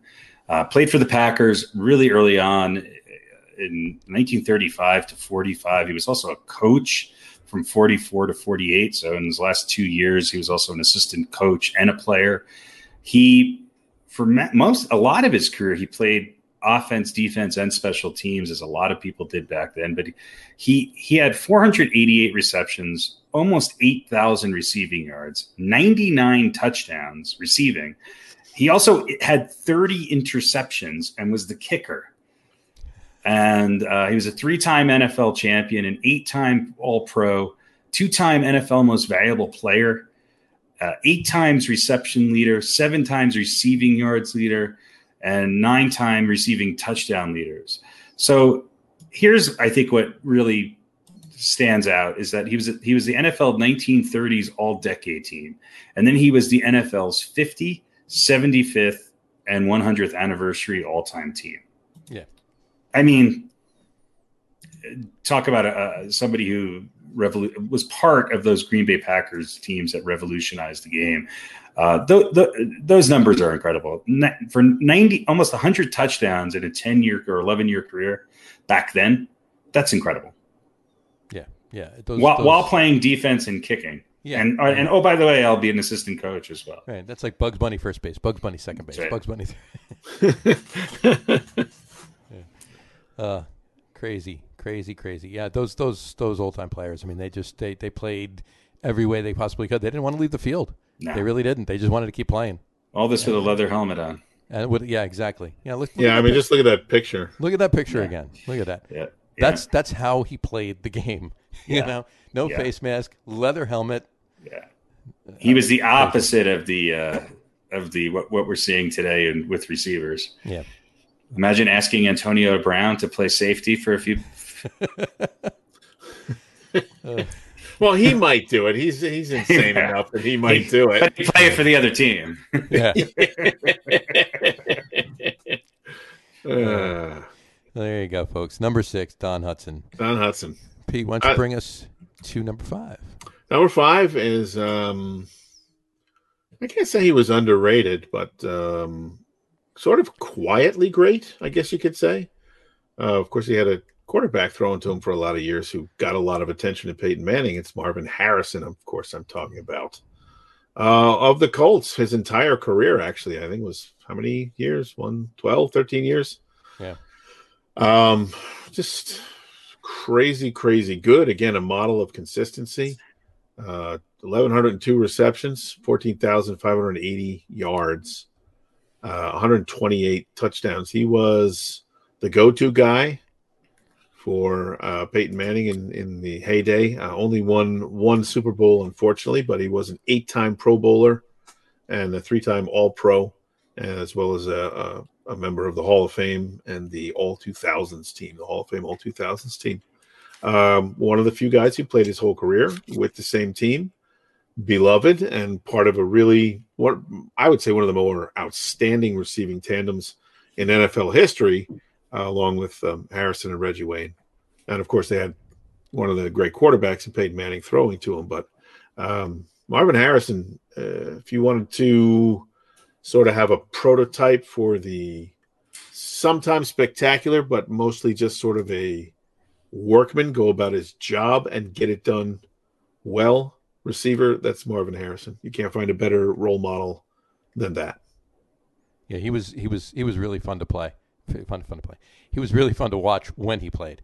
That connection. Whenever Peyton Manning dropped back, and it was going to be a long throw, you knew damn well Marvin Harrison was getting the ball, and you just wanted to see not if he caught the ball, how he caught the ball. Yeah, that was exactly it. You knew what was going to happen, right? And you were still amazed that it happened and how it happened, and no matter what defenses did, it was still happening, and that was really the joy. You were like, well, we know what's going to go on here, but let's watch it unfold, and it was usually pretty amazing. Exactly, crazy. But I always like watching him. What about you, Harry? Do you like watching Mr. Marvin Harrison? Yeah, I mean, I think a number of the receivers that played on the Colts during that era are kind of underrated. I think they fell into the shadow of Peyton Manning. But you look at what Marvin Harrison did, and he's certainly deserving of the spot on this list, and one of the best. I mean, he was also clutch. It seemed like when the game was on the line and Manning really needed to go to somebody, he was definitely his go-to guy. Oh yeah, and it was gonna be a completion. You didn't really have any doubt. No, you really didn't. And just talk about just played the game. Never heard anything out of him. Yep. I'm not sure I've ever heard him talk, but I'm sure he has. Yeah, so the first mute wide receiver on the list. There you go. But yeah, one of I'm glad he made our list because I think he's an easy person to overlook. Yeah, definitely, I agree. Number 5, Marvin Harrison. There you go. All right, I'm going to take number 4. And we're gonna jump into looking at Mr. Steve Largent. Mr. Stephen Michael Largent, to be exact. He was drafted in the 4th round of the 1976 draft as the 117th pick overall. But it wasn't by the Seahawks, though. It was by the Oilers. Houston drafted him. He went to Seattle. He was only on the practice squad. He got cut, and then Seattle picked him up. He was on the Seahawks from 76 through 89. And if you recall back, if anybody's watching, recalls back to Seattle back in 76, they weren't much of a team back then, but they started coming around, and Steve Largent was part and parcel of that. That rise there. He was just again another amazing wide receiver to watch play. 7-time Pro Bowler, 78, 79, 81, and then 84 through 87. His first team All-Pro in 85, 4-time second team All-Pro. He was NFL Man of the Year in 88. He was a 2-time receiving yards leader in 79 and 85. He was part of the 100th anniversary all-time team, part of the 80s all-decade team. And he's Seattle Ring of Honor, number 80 retired. He won the Bart Starr Award in 89. Just so many different things. But afterwards, he got into politics, and he was a member of the House of Representatives from Oklahoma for 8 years. So he had another career after his great wide receiver career. But that was always fun to watch whenever in this area of the country anyway. Whenever there was a Seattle game, and it usually meant that they were playing either the Giants or the Jets, or it was a national game with the Cowboys or Steelers or something. When and back then too, Seattle was in the AFC. They weren't an NFC team when they played. So it was even less because you got a lot of NFC games in this area. But whenever you watched him play, he was fun to watch run around the field. He was a really good wide receiver, and he was right about there on my list, right where he falls, number 4. Yeah, I think, like probably a lot of people on these lists over the weeks, I think when he retired, he held just about every receiving record there was. If you think about Seattle players, the famous players, right? We think about Largent, probably Zorn. Jim Zorn, yeah, definitely. Right, and not necessarily for greatness, but just the guys that we kind of knew. Sure. Largent and Zorn were a hell of a Largent combo. And Zorn, and maybe for dubious reasons, Bosworth might be. I mean, that's the other name that kind of comes to me. Absolutely. But Largent was certainly, he was kind of the face of that franchise, and maybe the only person or the only thing that a lot of the country kind of knew about Seattle, but everybody knew how good he was. Yeah, exactly. It was a fun time in football. It's a fun time now, but back then it was a little more gritty, and guys like Steve Largent were part of making it fun back then. So and to think, these guys played for years. Yeah. At a time, like we talk about how untouchable. How much is skewed in favor of the offense now, and how the defense is handcuffed in so many ways. Sure. These guys were getting beat up. They were getting pounded with regularity, but they were out there game after game, week after week, year after year. The guys today got beaten, pounded like guys back then got beaten, pounded. You wouldn't see them their careers lasting more than 3 or 4 years. Yeah, there'd be a lot of shuffling off the practice squad. That's for sure. Exactly. Yes, Seattle had some good teams back then. I mean, they had the other Kurt Warner too. That was kind of the trio of Zorn, Largent and Kurt Warner, the running back, who I think was like a 3 or 4 time Pro Bowler. Right. They had a pretty good offense. They were fun to watch. And kind of, and it was, if you didn't necessarily have any skin in the game as far as any particular game that they were in, if they weren't going against your team, who wouldn't root for Seattle, right? They were, sort of a hard luck franchise, and they didn't. And the best uniforms. And good uniforms too. Yeah. Yes. Absolutely. All hail the Water Chickens. And just as an aside too, in 1989, Steve Largent became the first Seahawks player to win the Steve Largent Award. I think it was fixed though. Is that called patting yourself on the back then? I guess so. There was a box of ballots that disappeared. He won it. I think they inaugurated that award that year and gave it to him, obviously, because he retired. But I just love how it was mentioned. Largent became the first Seahawks player to win the Steve Largent Award. That's good. And he still has the trophy. And I couldn't think of anybody more deserving. All the following winners, they don't get to hang on to the trophy. No, it's mine. It's mine. The most recent winner of it was Russell Wilson, and he won it the last 2 years in a row. Cam Chancellor has won it. Richard Sherman won it. Earl Thomas won it. Kurt Cobain won it in '91. Yeah. I think back in '03, the Seahawks quarterback in '03 won it, and that would be Mr. Trent Dilfer. Do I say it again? No, I'm not going to say it. No. Dilfer. All right. Anyway, didn't he win a Super Bowl too? Oh yeah, you're going to go there, aren't you? Yeah, he didn't. He didn't make our top 10 though. He didn't make our top 10. No. All right, number 4, Steve Largent. Why don't you take number 3 there, Harry? Number 3 is Larry Fitzgerald. I think the first one on our list who's still currently playing. Am I correct there?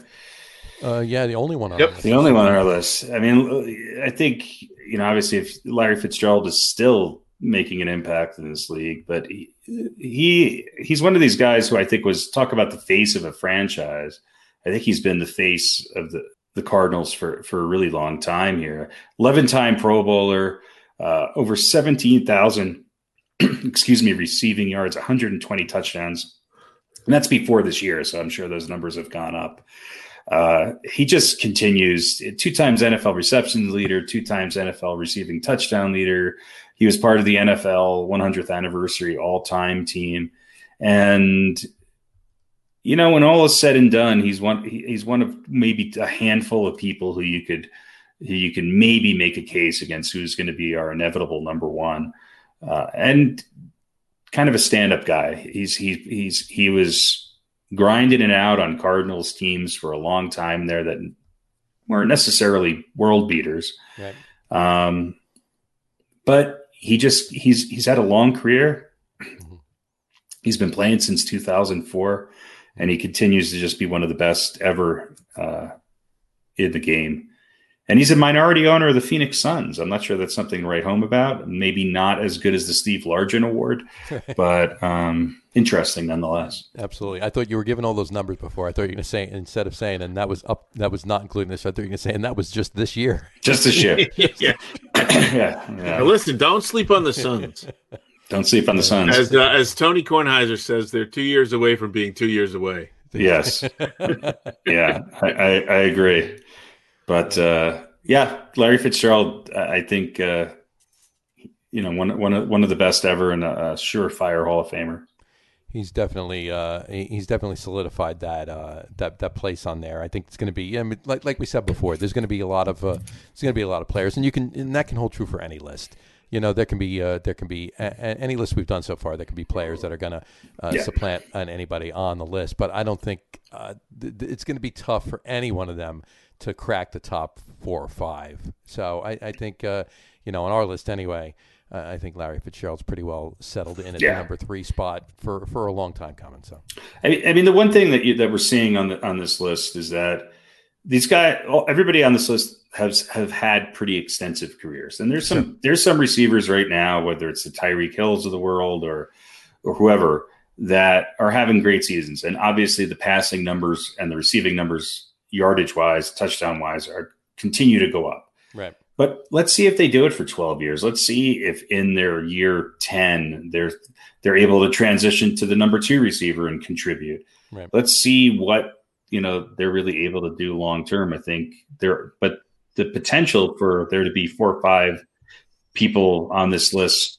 based on the receivers that are currently in the league. I don't doubt that.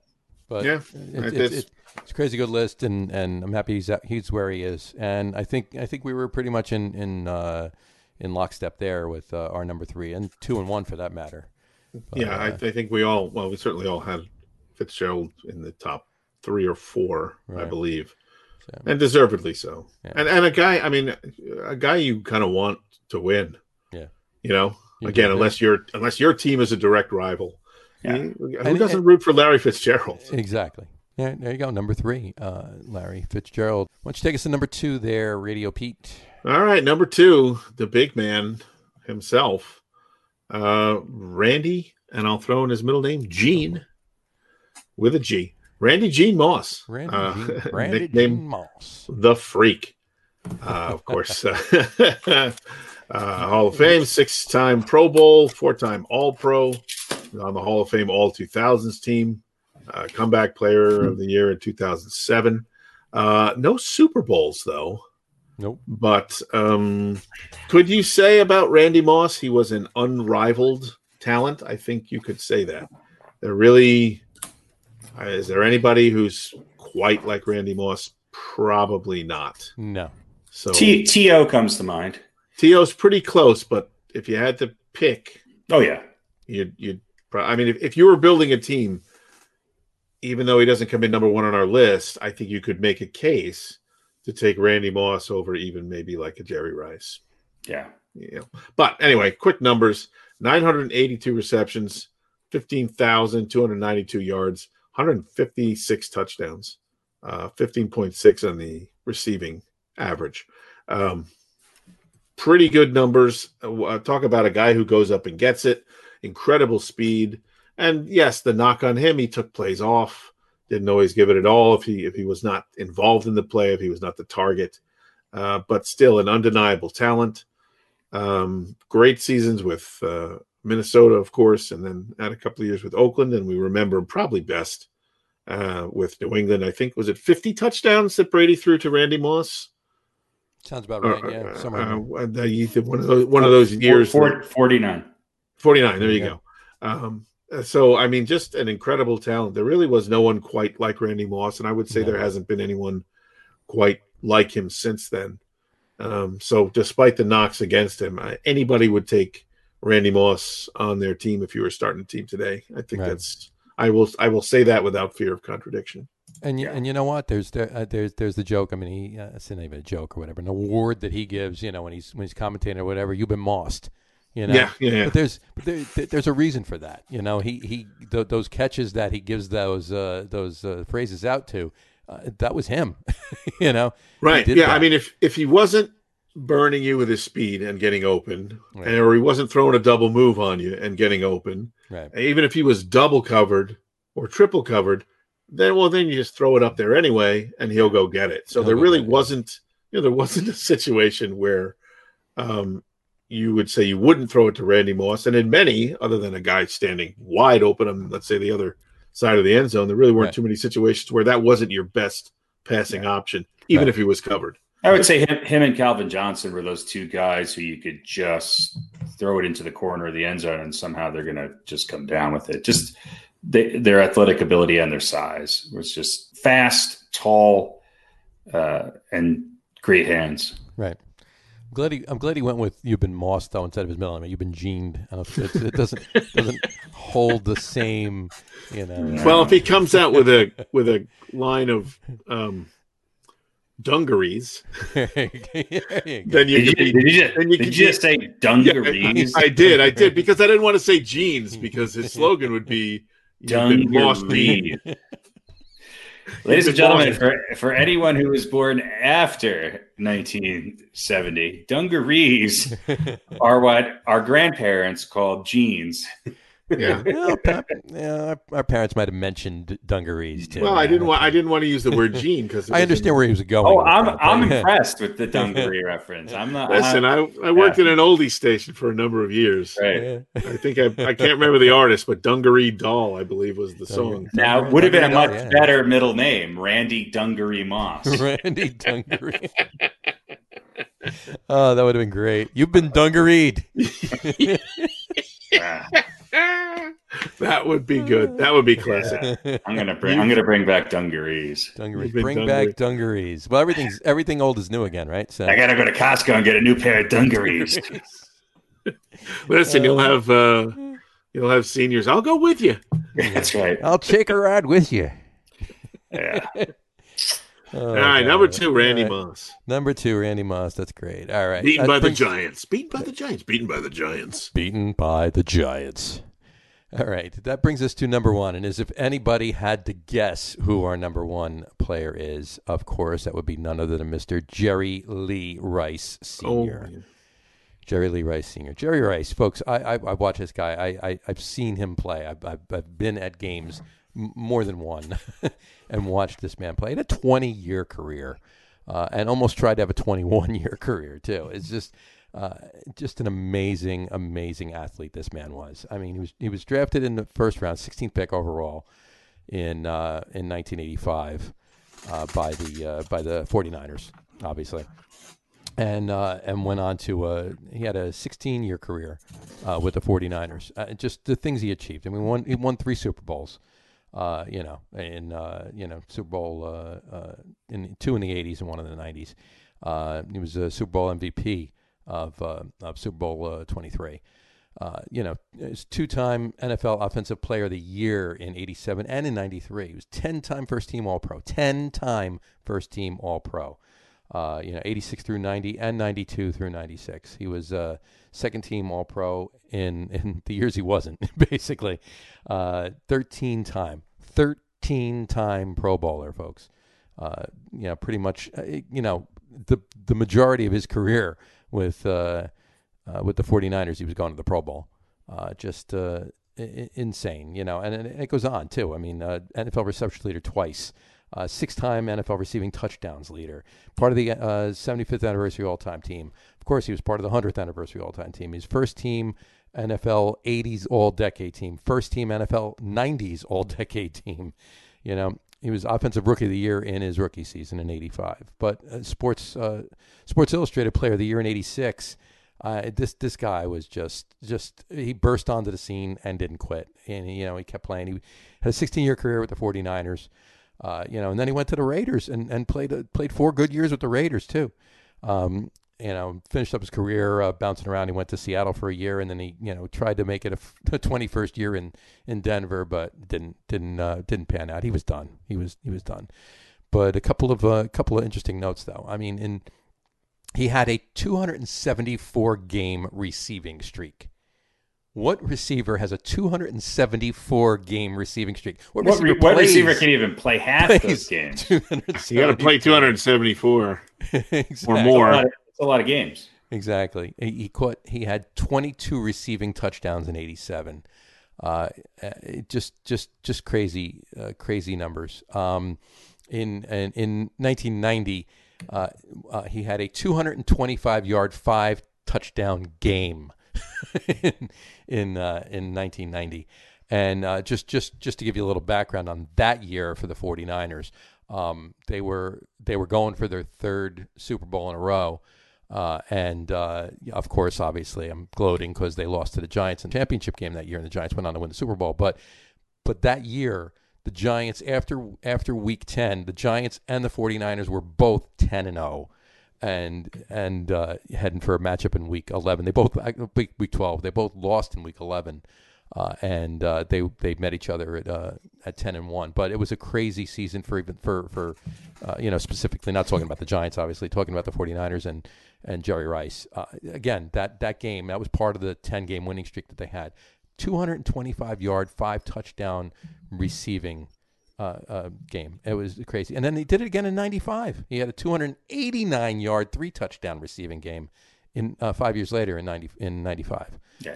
Just crazy numbers with this guy. Insane. The Michael Jordan of wide receivers. I mean, he is. Yeah. I mean, when you think of 2 guards, everybody, I mean, there's some idiots who will argue, LeBron or somebody else, but Jerry Rice is I think when you think of wide receivers, you think of Jerry Rice. Yeah. How can you not? I don't know. If you Pete, don't, anything to add to that? well, I mean, you know. if you have no idea what football is, then you might think of someone else. But You could think of somebody else, yeah. But this Jerry Rice was he's the preeminent wide receiver. I mean, he just epitomizes what a wide receiver is and was and pretty much always will be. And he's the benchmark for any wide receiver in this league. I don't care how good any of these new wide receivers are, and some of them are fantastic, and all the others on our list, and some of the ones that didn't make it too. They really were. I mean, you can't take anything away from them, but Jerry Rice was just he's the benchmark, and you know, until somebody else comes along that does what he did for as long as he did it for, he's going to be the benchmark. and that'll probably never ever happen. Probably not. And I hate him anyway because he played for the 49ers. He And you guys should hate him too. we actually beat him. We beat him, so. But he had a pretty good quarterback thrown to him. He did. Yeah. It was a Pretty good coach and pretty We good. had a couple of pretty good quarterbacks. Yeah. Wow. Matter of fact, I think its numbers with Steve Young were better than they were with Montana. You know, I think he had more touchdowns with Steve Young, and Maybe. Yeah. Well, they threw the ball more. right. But you know, it's not like, well, forget it. I don't want Montana. I'll take Young if I'm Jerry Rice. I think you'd take either one of them. Well, he had more years with Steve Young too. Yeah, Mhm. that's true. So, Yeah. All right, Jerry you Rice, go. number one. well, there you go, Jerry Rice, number one. These Good these job. lists are anticlimactic. Yeah. Yeah, we should do it in the reverse. You think? Yeah. There you go. Yeah, maybe people. Well, gosh, who's number Or just 9? pick a surprise number one, you know. All right. Well, that brings us to this week's segment of Old Balls. Ah, yes. Harry, why don't you tell us who this week's Old Balls is? This week's Old Balls is a gentleman who is actually on my top 10 list, but did not make the final cut. He was somebody who I think was ubiquitous in the 70s and early 80s when you were watching football. And he's none other than John Stallworth, who played for the Pittsburgh Steelers, part of maybe one of the best wide receiver duos to ever play the game together with Lynn Swann. And I think he got overshadowed a little bit by Lynn Swann because of Lynn Swann's grace and, some of his high-profile catches in games over the years. But John Stallworth played for, 14 seasons for the Steelers. Yeah. Won 4 Super Bowls. Was a 3-time Pro Bowler. His receiving yards, he had almost 9,000 receiving yards with 63 touchdowns. But what really made Stallworth stand out and why I added him to this week's list is that he played on a team that was run first, was geared around their incredible defense. He did share the load with not only a really great running back, but also with an equally as good wide receiver. But his numbers were better than Swann's. And when you look at him in total and the fact that he came up so big in the playoffs and in Super Bowl games, in fact, some of the most memorable catches in Super Bowl history, one which wound him on the cover of Sports Illustrated, and I think it was the Steelers' win of their fourth and final championship, where he caught a 73-yard touchdown pass. He also caught a 75-yard touchdown pass over the Cowboys in a Super Bowl. I mean, for somebody who was a kid, 9, 10, 11 years old during the Super Bowls against Dallas, John Stallworth, he just stood out. And he was a tough player who battled a lot of injuries to his feet and ankles and knees and hamstrings over the years, but still managed to play. In 1984, after battling injuries, he came back and had 80 receptions for over almost 1,400 yards and 11 touchdowns, and won the NFL Comeback Player of the Year. So I don't know. He's one of these guys who, when I think about that era of football, there's a couple guys who jump out to me. Another one's Charlie Joyner. They didn't necessarily match up to what you would see in today's statistics, but they were incredible. And again, on a team that didn't necessarily maybe threw the ball 20 times a game on a good game, he wound up really putting up some impressive numbers, and his ability to get in the end zone, 63 touchdowns, including really, really great games in the Super Bowls. Right. He's one of my favorites, and I think one of the most underrated players. And again, the Steelers have had a lot of great receivers since him, whether it's Hines Ward or Antonio Brown. But if you go back and watch some film of Lynn Swann and John Stallworth, those guys were unbelievable. And I picked John Stallworth just because I feel like he's in the shadow a little bit sometimes. He definitely is. And that year you said, too, he won on 84 when he won the NFL Comeback Player of the Year. He had statistically had his best year ever. Yeah. Almost 1,400 yards receiving he had that year. But yeah, he was you're absolutely right. Lynn Swann, while a great receiver himself, just totally overshadowed John Stallworth. He was, he was the grit behind Swann's flash, basically. Yeah, some of the acrobatics of Swann got a lot of attention, but Stallworth was had the better numbers and was more of a go-to guy. No question about that. Yeah, and he had that year in '84. I think Swann was gone by then, if I'm not mistaken. So he kind of became their number one target. Yeah. So Hall of Famer, and this week's Old Balls, Mr. John Stallworth. Absolutely. There you go. Old Bulls, John Stallworth. Old Balls. There you go. Very, very nice. All right. Well, that brings us out of football. What? Yeah. We hardly talked about it though. I'm not talking golf. No, we're not talking golf. We're not talking golf. We are talking. Let's jump into Major League Baseball just for a quick second. There's a couple things going on. Just reported today. Robinson Cano with the Mets suspended for the entire 2021 season due to taking performance-enhancing drugs. What? Yeah, I mean, really? Not Cano. He wouldn't. It's hard to believe. Shocked. Well, he's never done that before. Never. Oh, wait, except for that other time. 2018. The time before that. And yeah. Well. Yeah. Well, at least, look at it this way. It does save the Mets $24 million this year. So. Yeah. Well, and listen, he's proving that steroids work. Yeah. I think that argument can be put to rest. Well, yeah, because he sucked the year before, and then all of a sudden he was really good this past year, right? And so, I wonder. That was a bad deal. Sorry, that was a bad deal, and fine if he's not on the field. They got a few other guys that can be the DH. Yeah, exactly. And they don't need him. Honestly, though, it opens it up because we've all been saying though, McNeil needs to play second base, and there you go. Now McNeil can play second base. So. And we'll go from there. And but unfortunately, still has 2 years on his contract afterwards, right? Or no, 1 year after next year because it was been 2 this year. Yeah, so, but there you go. Robinson Cano's out, and there's a lot of a buzz on the Theo Epstein wire to stepping down from the president of baseball operations with the Cubs, and now everybody's calling for him to.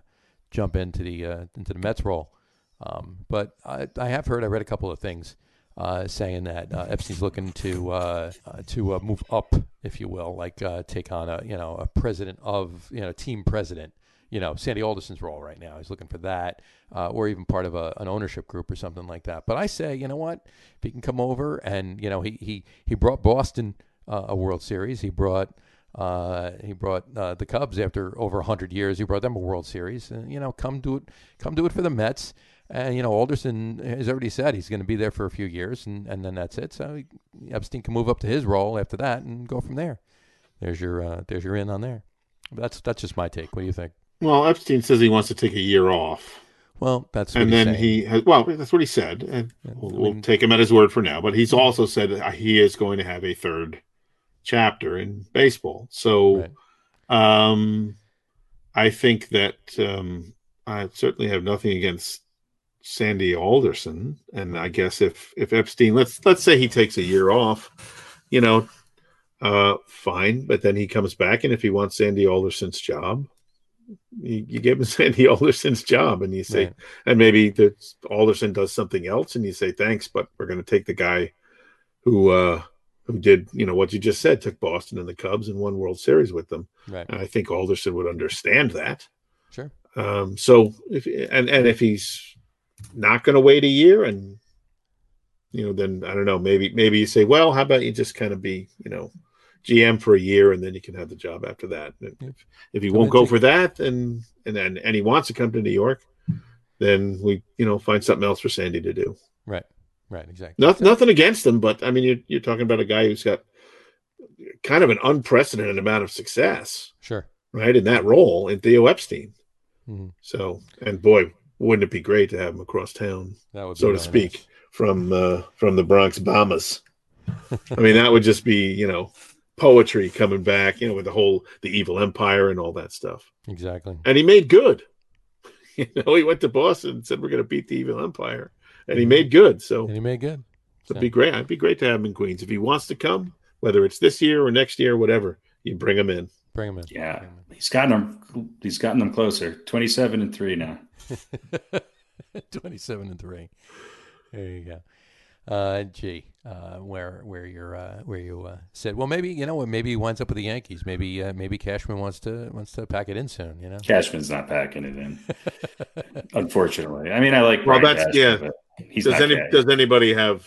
Why would you leave that job?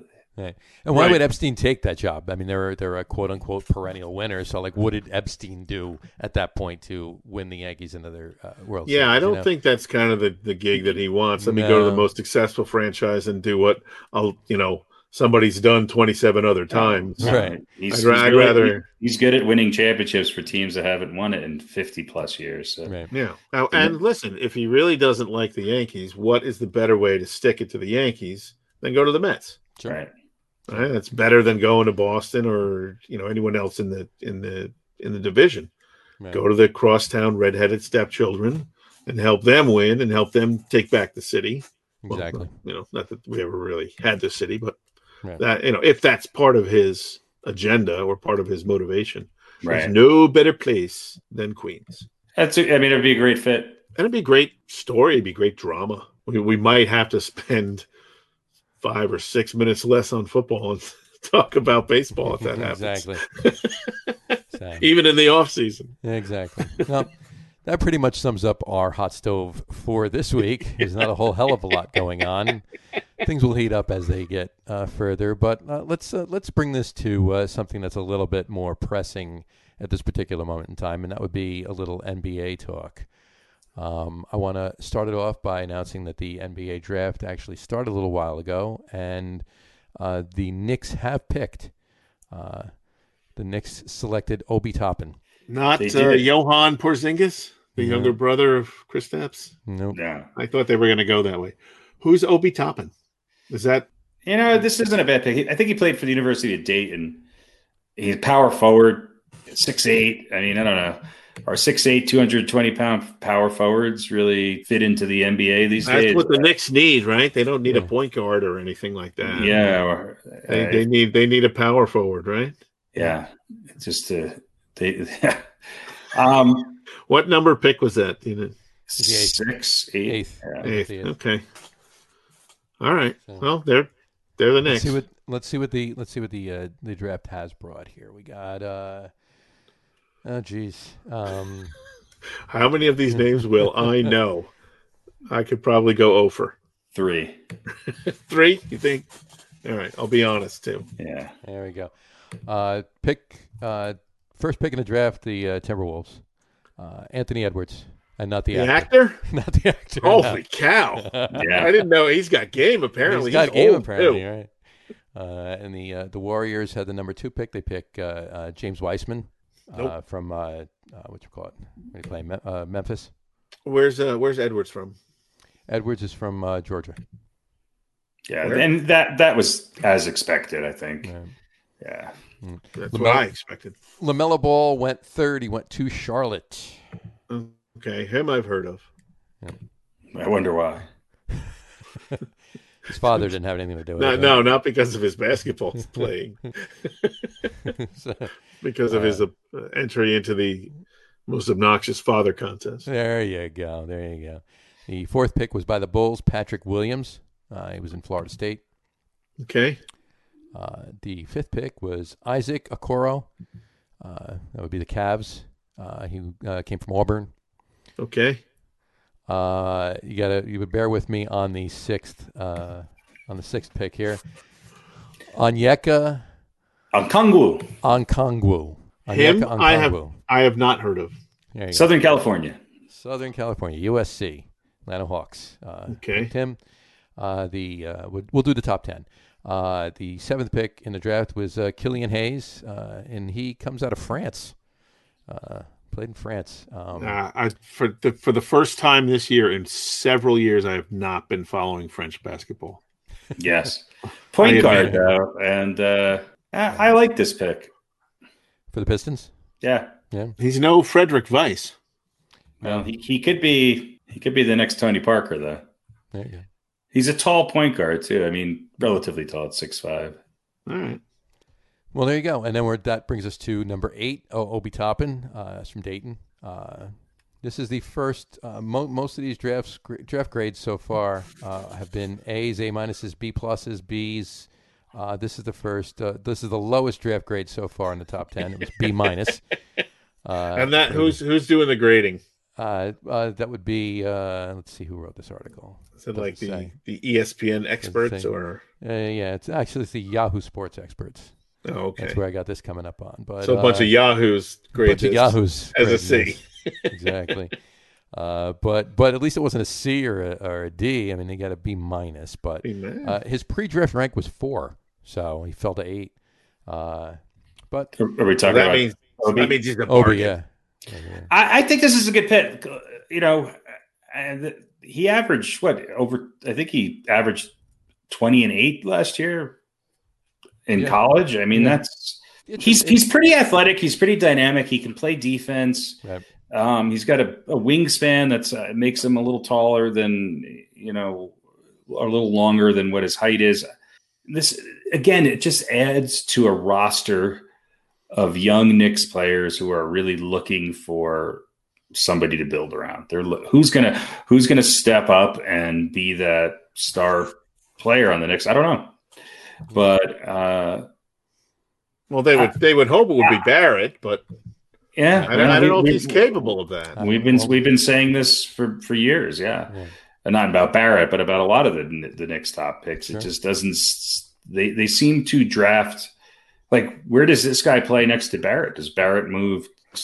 I don't know. The Knicks are a conundrum. I don't want to go there because it's too depressing. It's a little as depressing as the Giants are. The Knicks are way worse. Yeah, the Giants want to do a jig for. Yeah. Now I feel better about Daniel Jones when I think about who owns the Knicks and what.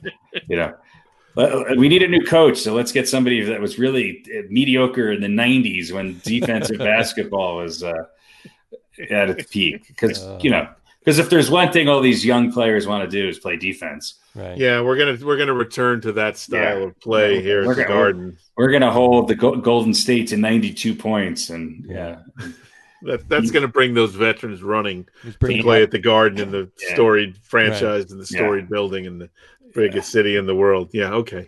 Exactly. Yeah. Well, to round it out, you got the number 9 pick was Denny Avdija. Avdija. There you go. Avdija, yeah. Denny Avdija. He's out of Israel. Wasn't he in a Star Trek movie? He was. He might V'ger. V'ger, yeah. V'ger, yeah. That was the first one. He's actually the Voyager 1 space probe. Voyager 1 space. He's actually, I believe it was Voyager 6 was V'ger. Okay. Well, you're a bigger nerd than I am then. Apparently we're both, yeah. The nerdometer. Oh, right. Although it's bad enough that I even brought it up. Avdija? That sounds like a Star Trek movie. So, Denny Avdija. He's Serbian-Israeli. Serbian-Israeli. So he will kick your ass if you get in his face. True. There you go. And that was the Wizards, by the way, the Washington Wizards. And the lowest draft grade in the top 10 would be the Suns. That would be Jalen Smith out of Maryland. His draft grade is a C+, slightly less than the Knicks. But, Jalen Smith goes to the Suns. Yeah, so they're Phoenix is now 2.5 years away from being 2.5 years away. Right. There you go. 2.5 years, exactly. And Halliburton, who many were picking the Knicks many were thinking the Knicks were going to pick. He fell to 12th. He went to the Kings. Who got a better draft grade with them than the Knicks did. So, yeah. Well, listen, I'm a Nets fan, so I'm looking forward to the upcoming season, of course, right. And that drama now that may be playing out with James Harden. But what else is going to happen in this draft that's going to make you feel good about the Knicks? If you're a Knicks fan, I don't know. Nothing. I'm surprised they didn't go for Halliburton. He's a point guard. I don't know.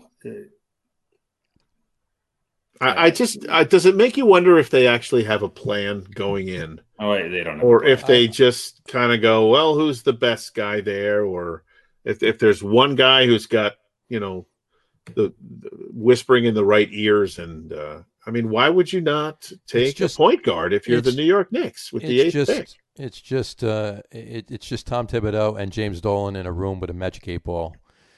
And I don't think Dolan doesn't know a damn thing about Dolan owns the magic 8 ball. That's why he's in the room. Yeah, he gets to hold it and shake it. He's got 9 security guards making sure nobody steals his magic 8 ball or says anything bad about him. Right.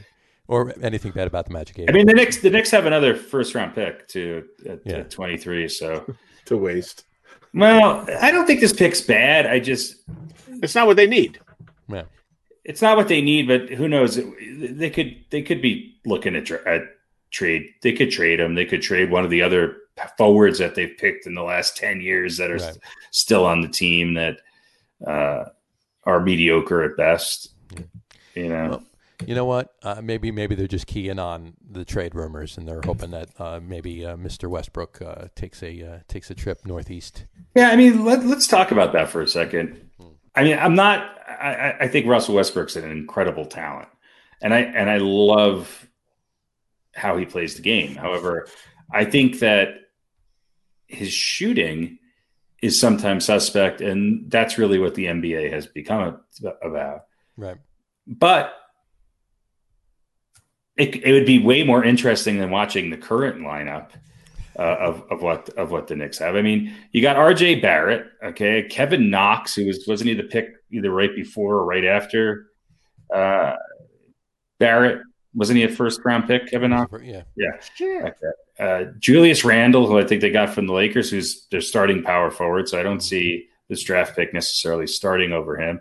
Mitchell Robinson, who actually looked pretty good last year at times for the Knicks. Mm-hmm. Dennis Smith Jr., again, wasn't he also a top first round pick? Mm-hmm. They have this ability to make these first round picks, and they never really blossom. They're okay. Yeah. So they got a whole team of then we'll throw in Taj Gibson and maybe in some other veteran that nobody even knows is still playing in the league anymore. Right. And we'll get a vintage 90s coach and hope for the best. I don't know. I don't see where this roster gets them anywhere. The reason why I would say if Russell Westbrook is interested, then you do whatever you have to do to get him there. Because if anything that would do, it would reestablish New York, meaning the Knicks, meaning Manhattan and not Brooklyn, as a destination for free agents. And I think that's what the Knicks need to do again. Well, that's probably part and parcel, or not part and parcel, but a little bit of the reason why they've been so lackluster in anything, because they're not attracting anybody to come. Melo was the last, big name that they got to come to the Garden. Well, it has everything to do with the owner. Yeah. But Melo didn't come because it's New York. No. I think in part he did, but I think he did actually. But he could have gone. He could have gone somewhere else. He came to New York because he's a New Yorker. Right. He's a New Yorker, so he kind of wanted to come home. And they offered to pay him a lot of money. He came to New York because it's New York, not because it was the Knicks. That's what you were saying. No, yeah, I think No, I think back then when Melo came, the Knicks still were a destination. I mean, they had just come up with they got Stoudemire a couple. What was it? 2 years before that. Then I mean, the Knicks had pretty good teams. I mean, people like to poo-poo Melo, but those were pretty good Knicks teams. It's really the end of the Melo era. I don't know if Westbrook makes other free agents want to come. I mean, who wants to play with him? I think a lot of people want to play with him. Superstars? I don't know. Superstars though. I would think.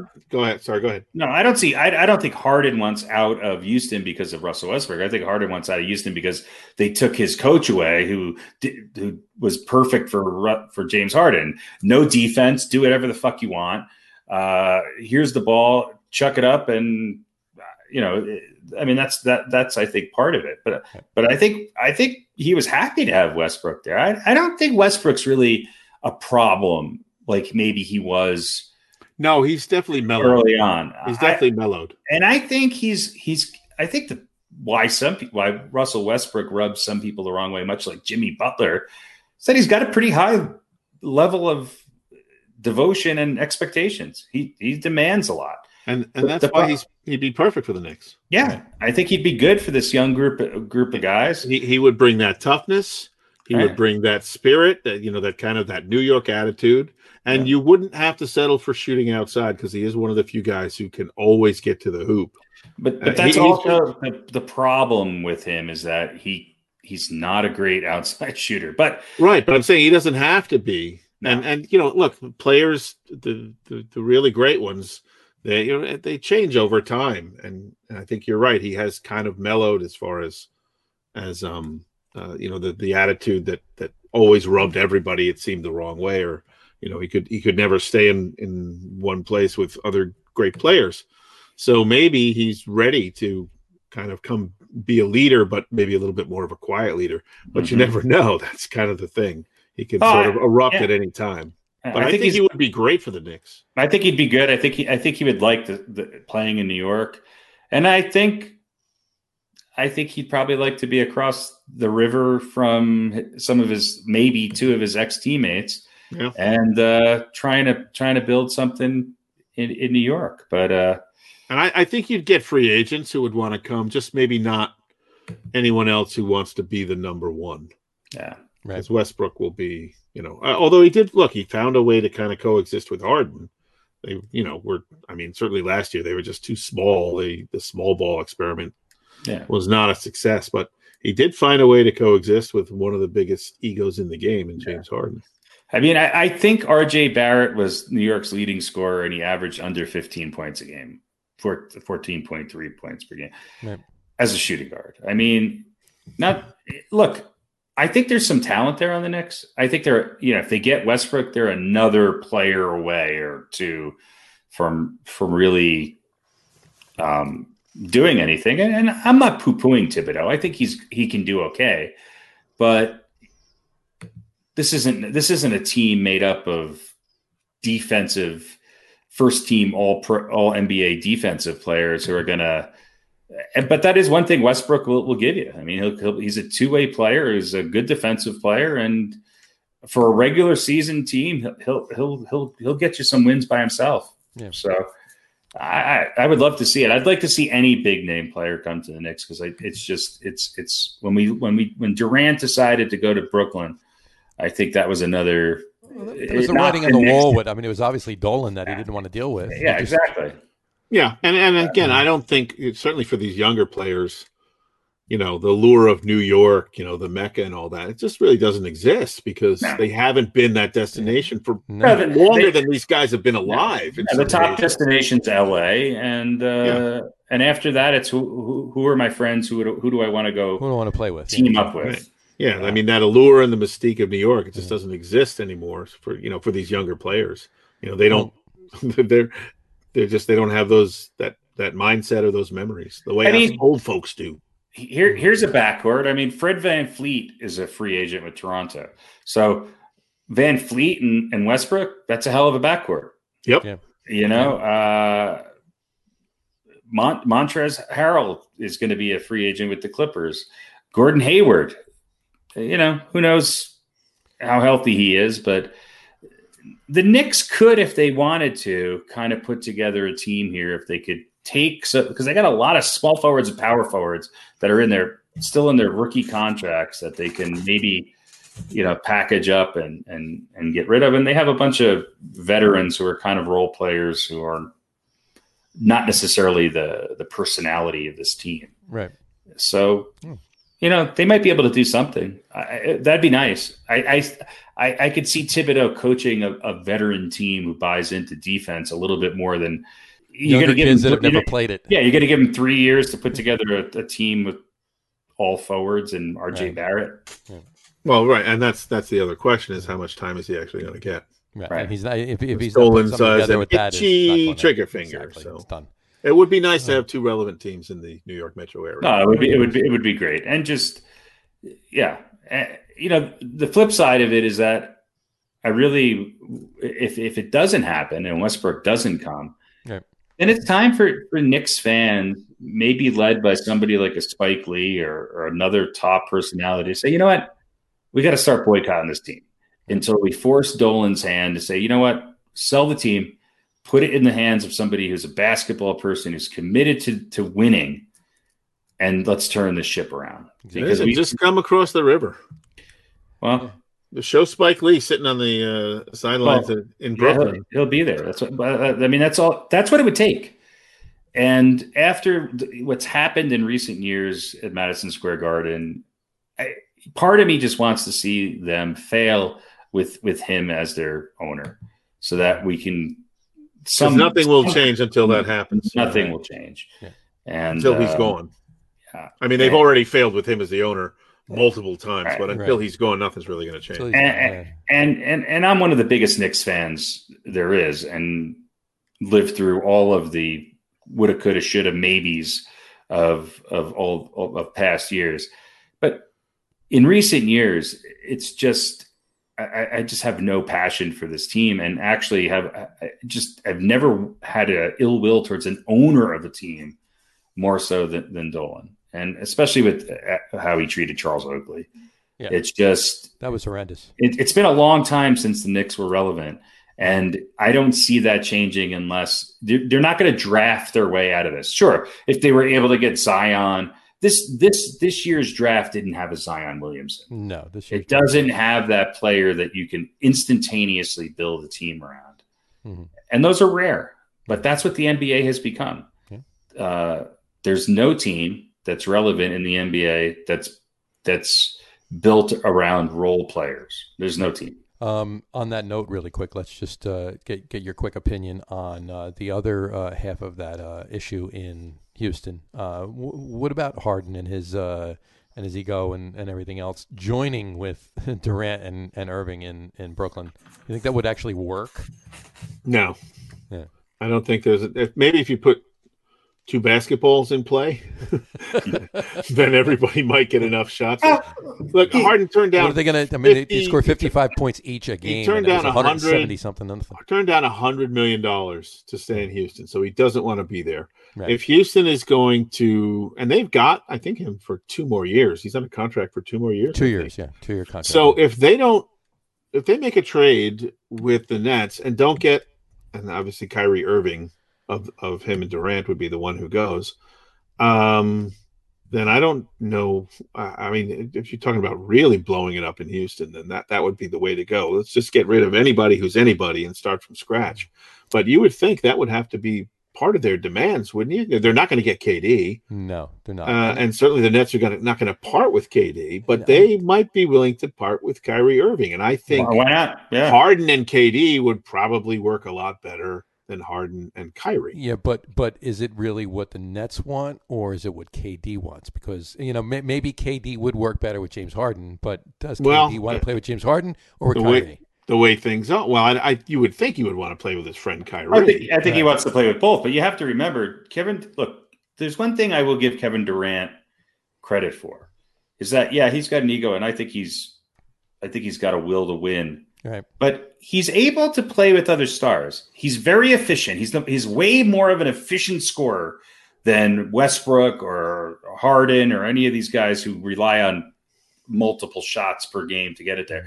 He fit in really well on a Golden State team that was loaded with firepower. When you had Klay Thompson and Steph Curry, and those are two great shooters, right? And he was willing to give the ball up. He didn't always give the ball up to be the number one scorer. And before he got hurt in the playoffs, he was there. He was incredibly efficient, and he's no dummy. He's not the youngest guy in the league anymore. So if on a regular season and a normal regular season, if he's on a team that somehow, if the Nets could pull it off and have Harden and Kyrie and Durant, look, one of them's going to get hurt at some point during the year. So now you're always going to have a two-headed monster and possibly a three-headed monster. And Kyrie's the wild card here because Kyrie has had years where, okay, he's won a championship and shown what he can be. He's also Kyrie. Yeah. So if I had to pick between Kyrie and Durant or Harden and Durant, if it was only two of them, well, it's a no-brainer.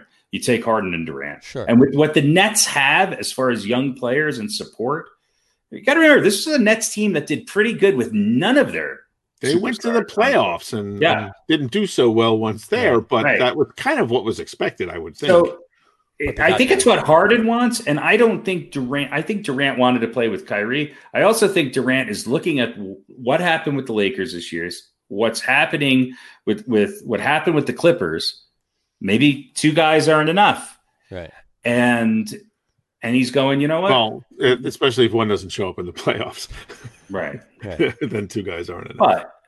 But you know, Harden didn't necessarily show up all that much in the playoffs. No, he has had something of a playoff playoff history. So, and I think he's finally realizing, okay, maybe, just maybe, I need to team up with somebody. My window is closing a little bit, not a lot, but a little bit. What's Harden? 31, 32 years old. Why not? Look, if you can bring all three of them in, if you can figure that out, you'd probably have to trade every other player basically on the team, but you're going to get rid of some important pieces. But when you've got those three, you can put a couple of scarecrows out there with them and win a bunch of games. Sure. So win a bunch of games. If you can pull that off, if you can pull that off, then why not give it a shot? Right. And if it doesn't work, well, then, you know, you're going to have Harden for one more year, and then you make a decision about who you want to get rid of, or you know what you want to do. And but maybe if you can pull it off, why not take a shot and see? Maybe the three of them can exist together.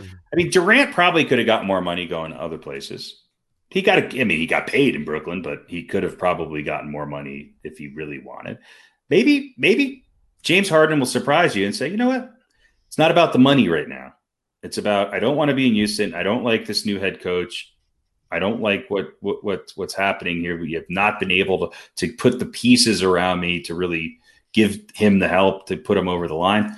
Maybe this is just his come to Jesus moment. He says, "I'll take less money for 1 year, 2 years. Let's see if we can make this work and win a championship." Right. Yeah, it'd be a lot of fun to watch. Where is his next best place to win a championship? Other than the Lakers, that's not out west.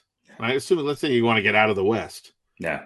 Well, where's he going to go? I look. I mean, I think if Harden went to Dallas, Miami. Well, Miami, yes and no. I do think Miami would be good. Boston would be another place. Boston would be a place. But he's no dummy. He's like, okay, who's the other than LeBron, who's arguably, and other than the Clippers, because I don't think he wants to go play with Kawhi. It's Durant, and they were this close to getting to the finals and a championship. Yeah, that's the other thing. They have some history, and he was the sixth man back then. Right. So there's a history there. Look, it would be good for the NBA. Well, it would be good for what's happening in the NBA. These kind of super teams that you kind of can already predict who's going to be there. Right.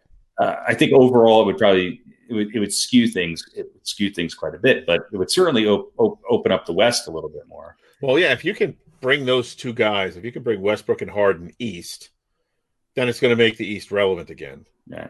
And more so than, well, geez, Miami might come back. They're keeping that team together pretty much, so they're going to have another shot. Is Toronto going to get another player or take the next step? It's going to bring some legitimacy to potentially a couple of teams out of the East, which would certainly make things a lot more exciting. Well, Toronto's an interesting team to watch because I think there's a part of Fred VanVleet that wants to stay in Toronto, but I think he wants them to commit to signing in somebody else. And if there's any team that can do it, it's Toronto. But watch Fred VanVleet. That could be the another key for a lot of these teams to add another player that could help put them over the top. But yeah, I mean, only because I want somebody to beat the Lakers. I'll root for Harden and Durant. Because I think if the Nets can keep a modicum, and I think they can because they have a lot of guys who are in their rookie contracts. Right. I think if the Nets can keep some of that depth that they had going on this year, I think they could certainly make a run. It certainly makes them I think it automatically puts them as favorites in the East, don't you? I would say so. I would say so, yeah. Look at that. Some NBA talk. Some good NBA talk. I'm excited. I'm excited too. I just hope I hope we have a season, even if they have to play in a bubble again. I just hope we have a consistent season, even if it's condensed. I just hope it doesn't get broken into two again. Right. A couple other picks that have popped up. The 14th pick went to the Celtics. Aaron Nesmith. Oh, love that guy. Mike Nesmith's son. Mike Nesmith's son. Yes, came out of Vanderbilt. He's a believer. He wouldn't leave her. Even if he tried. All right. Orlando Magic with the 15th pick. Cole Anthony, Greg Anthony's son. Is it? He's literally Greg Anthony's son. Nice. Yeah. Where did he play? North Carolina. Okay. I do know who he is. Hate him. Greg Anthony, one of the most underrated. Hate old Tar Heels. They're there. Forget it. There you go. The 16th pick went to the Trailblazers. Isaiah Stewart. So he came out of Washington. Timberwolves got their second pick at 17. They took Alexei Pokusevski. The figure skater. He's from Serbia. Of the Serbian Pokusevski. Tell you what, the Serbs are hell basketball players. Yeah, not the Croatian Pokusevskis. The Croatian Pokusevskis. The Serbian Pokusevskis. Yes. From Secaucus. From the Serbian section of Secaucus. Then the Mavs just picked just now the 18th pick, Josh Green. He's a native of Australia. He went to Arizona. And the Nets are on the clock. Who took him? That would be the Mavericks. Okay, so he's finally getting out of the desert. He's getting out of the desert and going to the desert. Yeah. It's not really a desert, just a lot of tumbleweeds. Yeah. But so I mean, well, when you're in the city, you don't know it, but once you get out of the city, it's not much. But Nets are on the clock. I don't know. Do we want to wait and see who the Nets pick? I mean, it could be a while. It's just no. I don't feel like waiting for anything. I don't either. No, I don't know who they're going to take or anything about them anyway. So yeah, that's true. So it's not like I'm going to either be excited or upset by the pick. All right, we'll let it go. All right, folks. That was a good show tonight. Good show. All right. Thank you, folks. Have a wonderful week. That'll wrap up the show for today. I want to thank everybody for watching. And for those of you listening to the audio podcast, thanks for listening.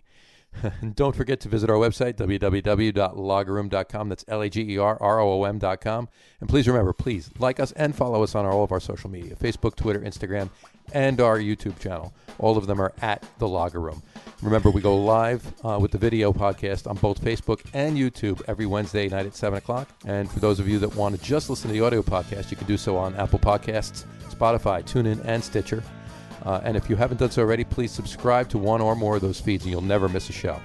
Again, thanks for following along with us. Have a great weekend, and we will talk to you soon, folks. Take care. Have a good one. Ciao. Peace.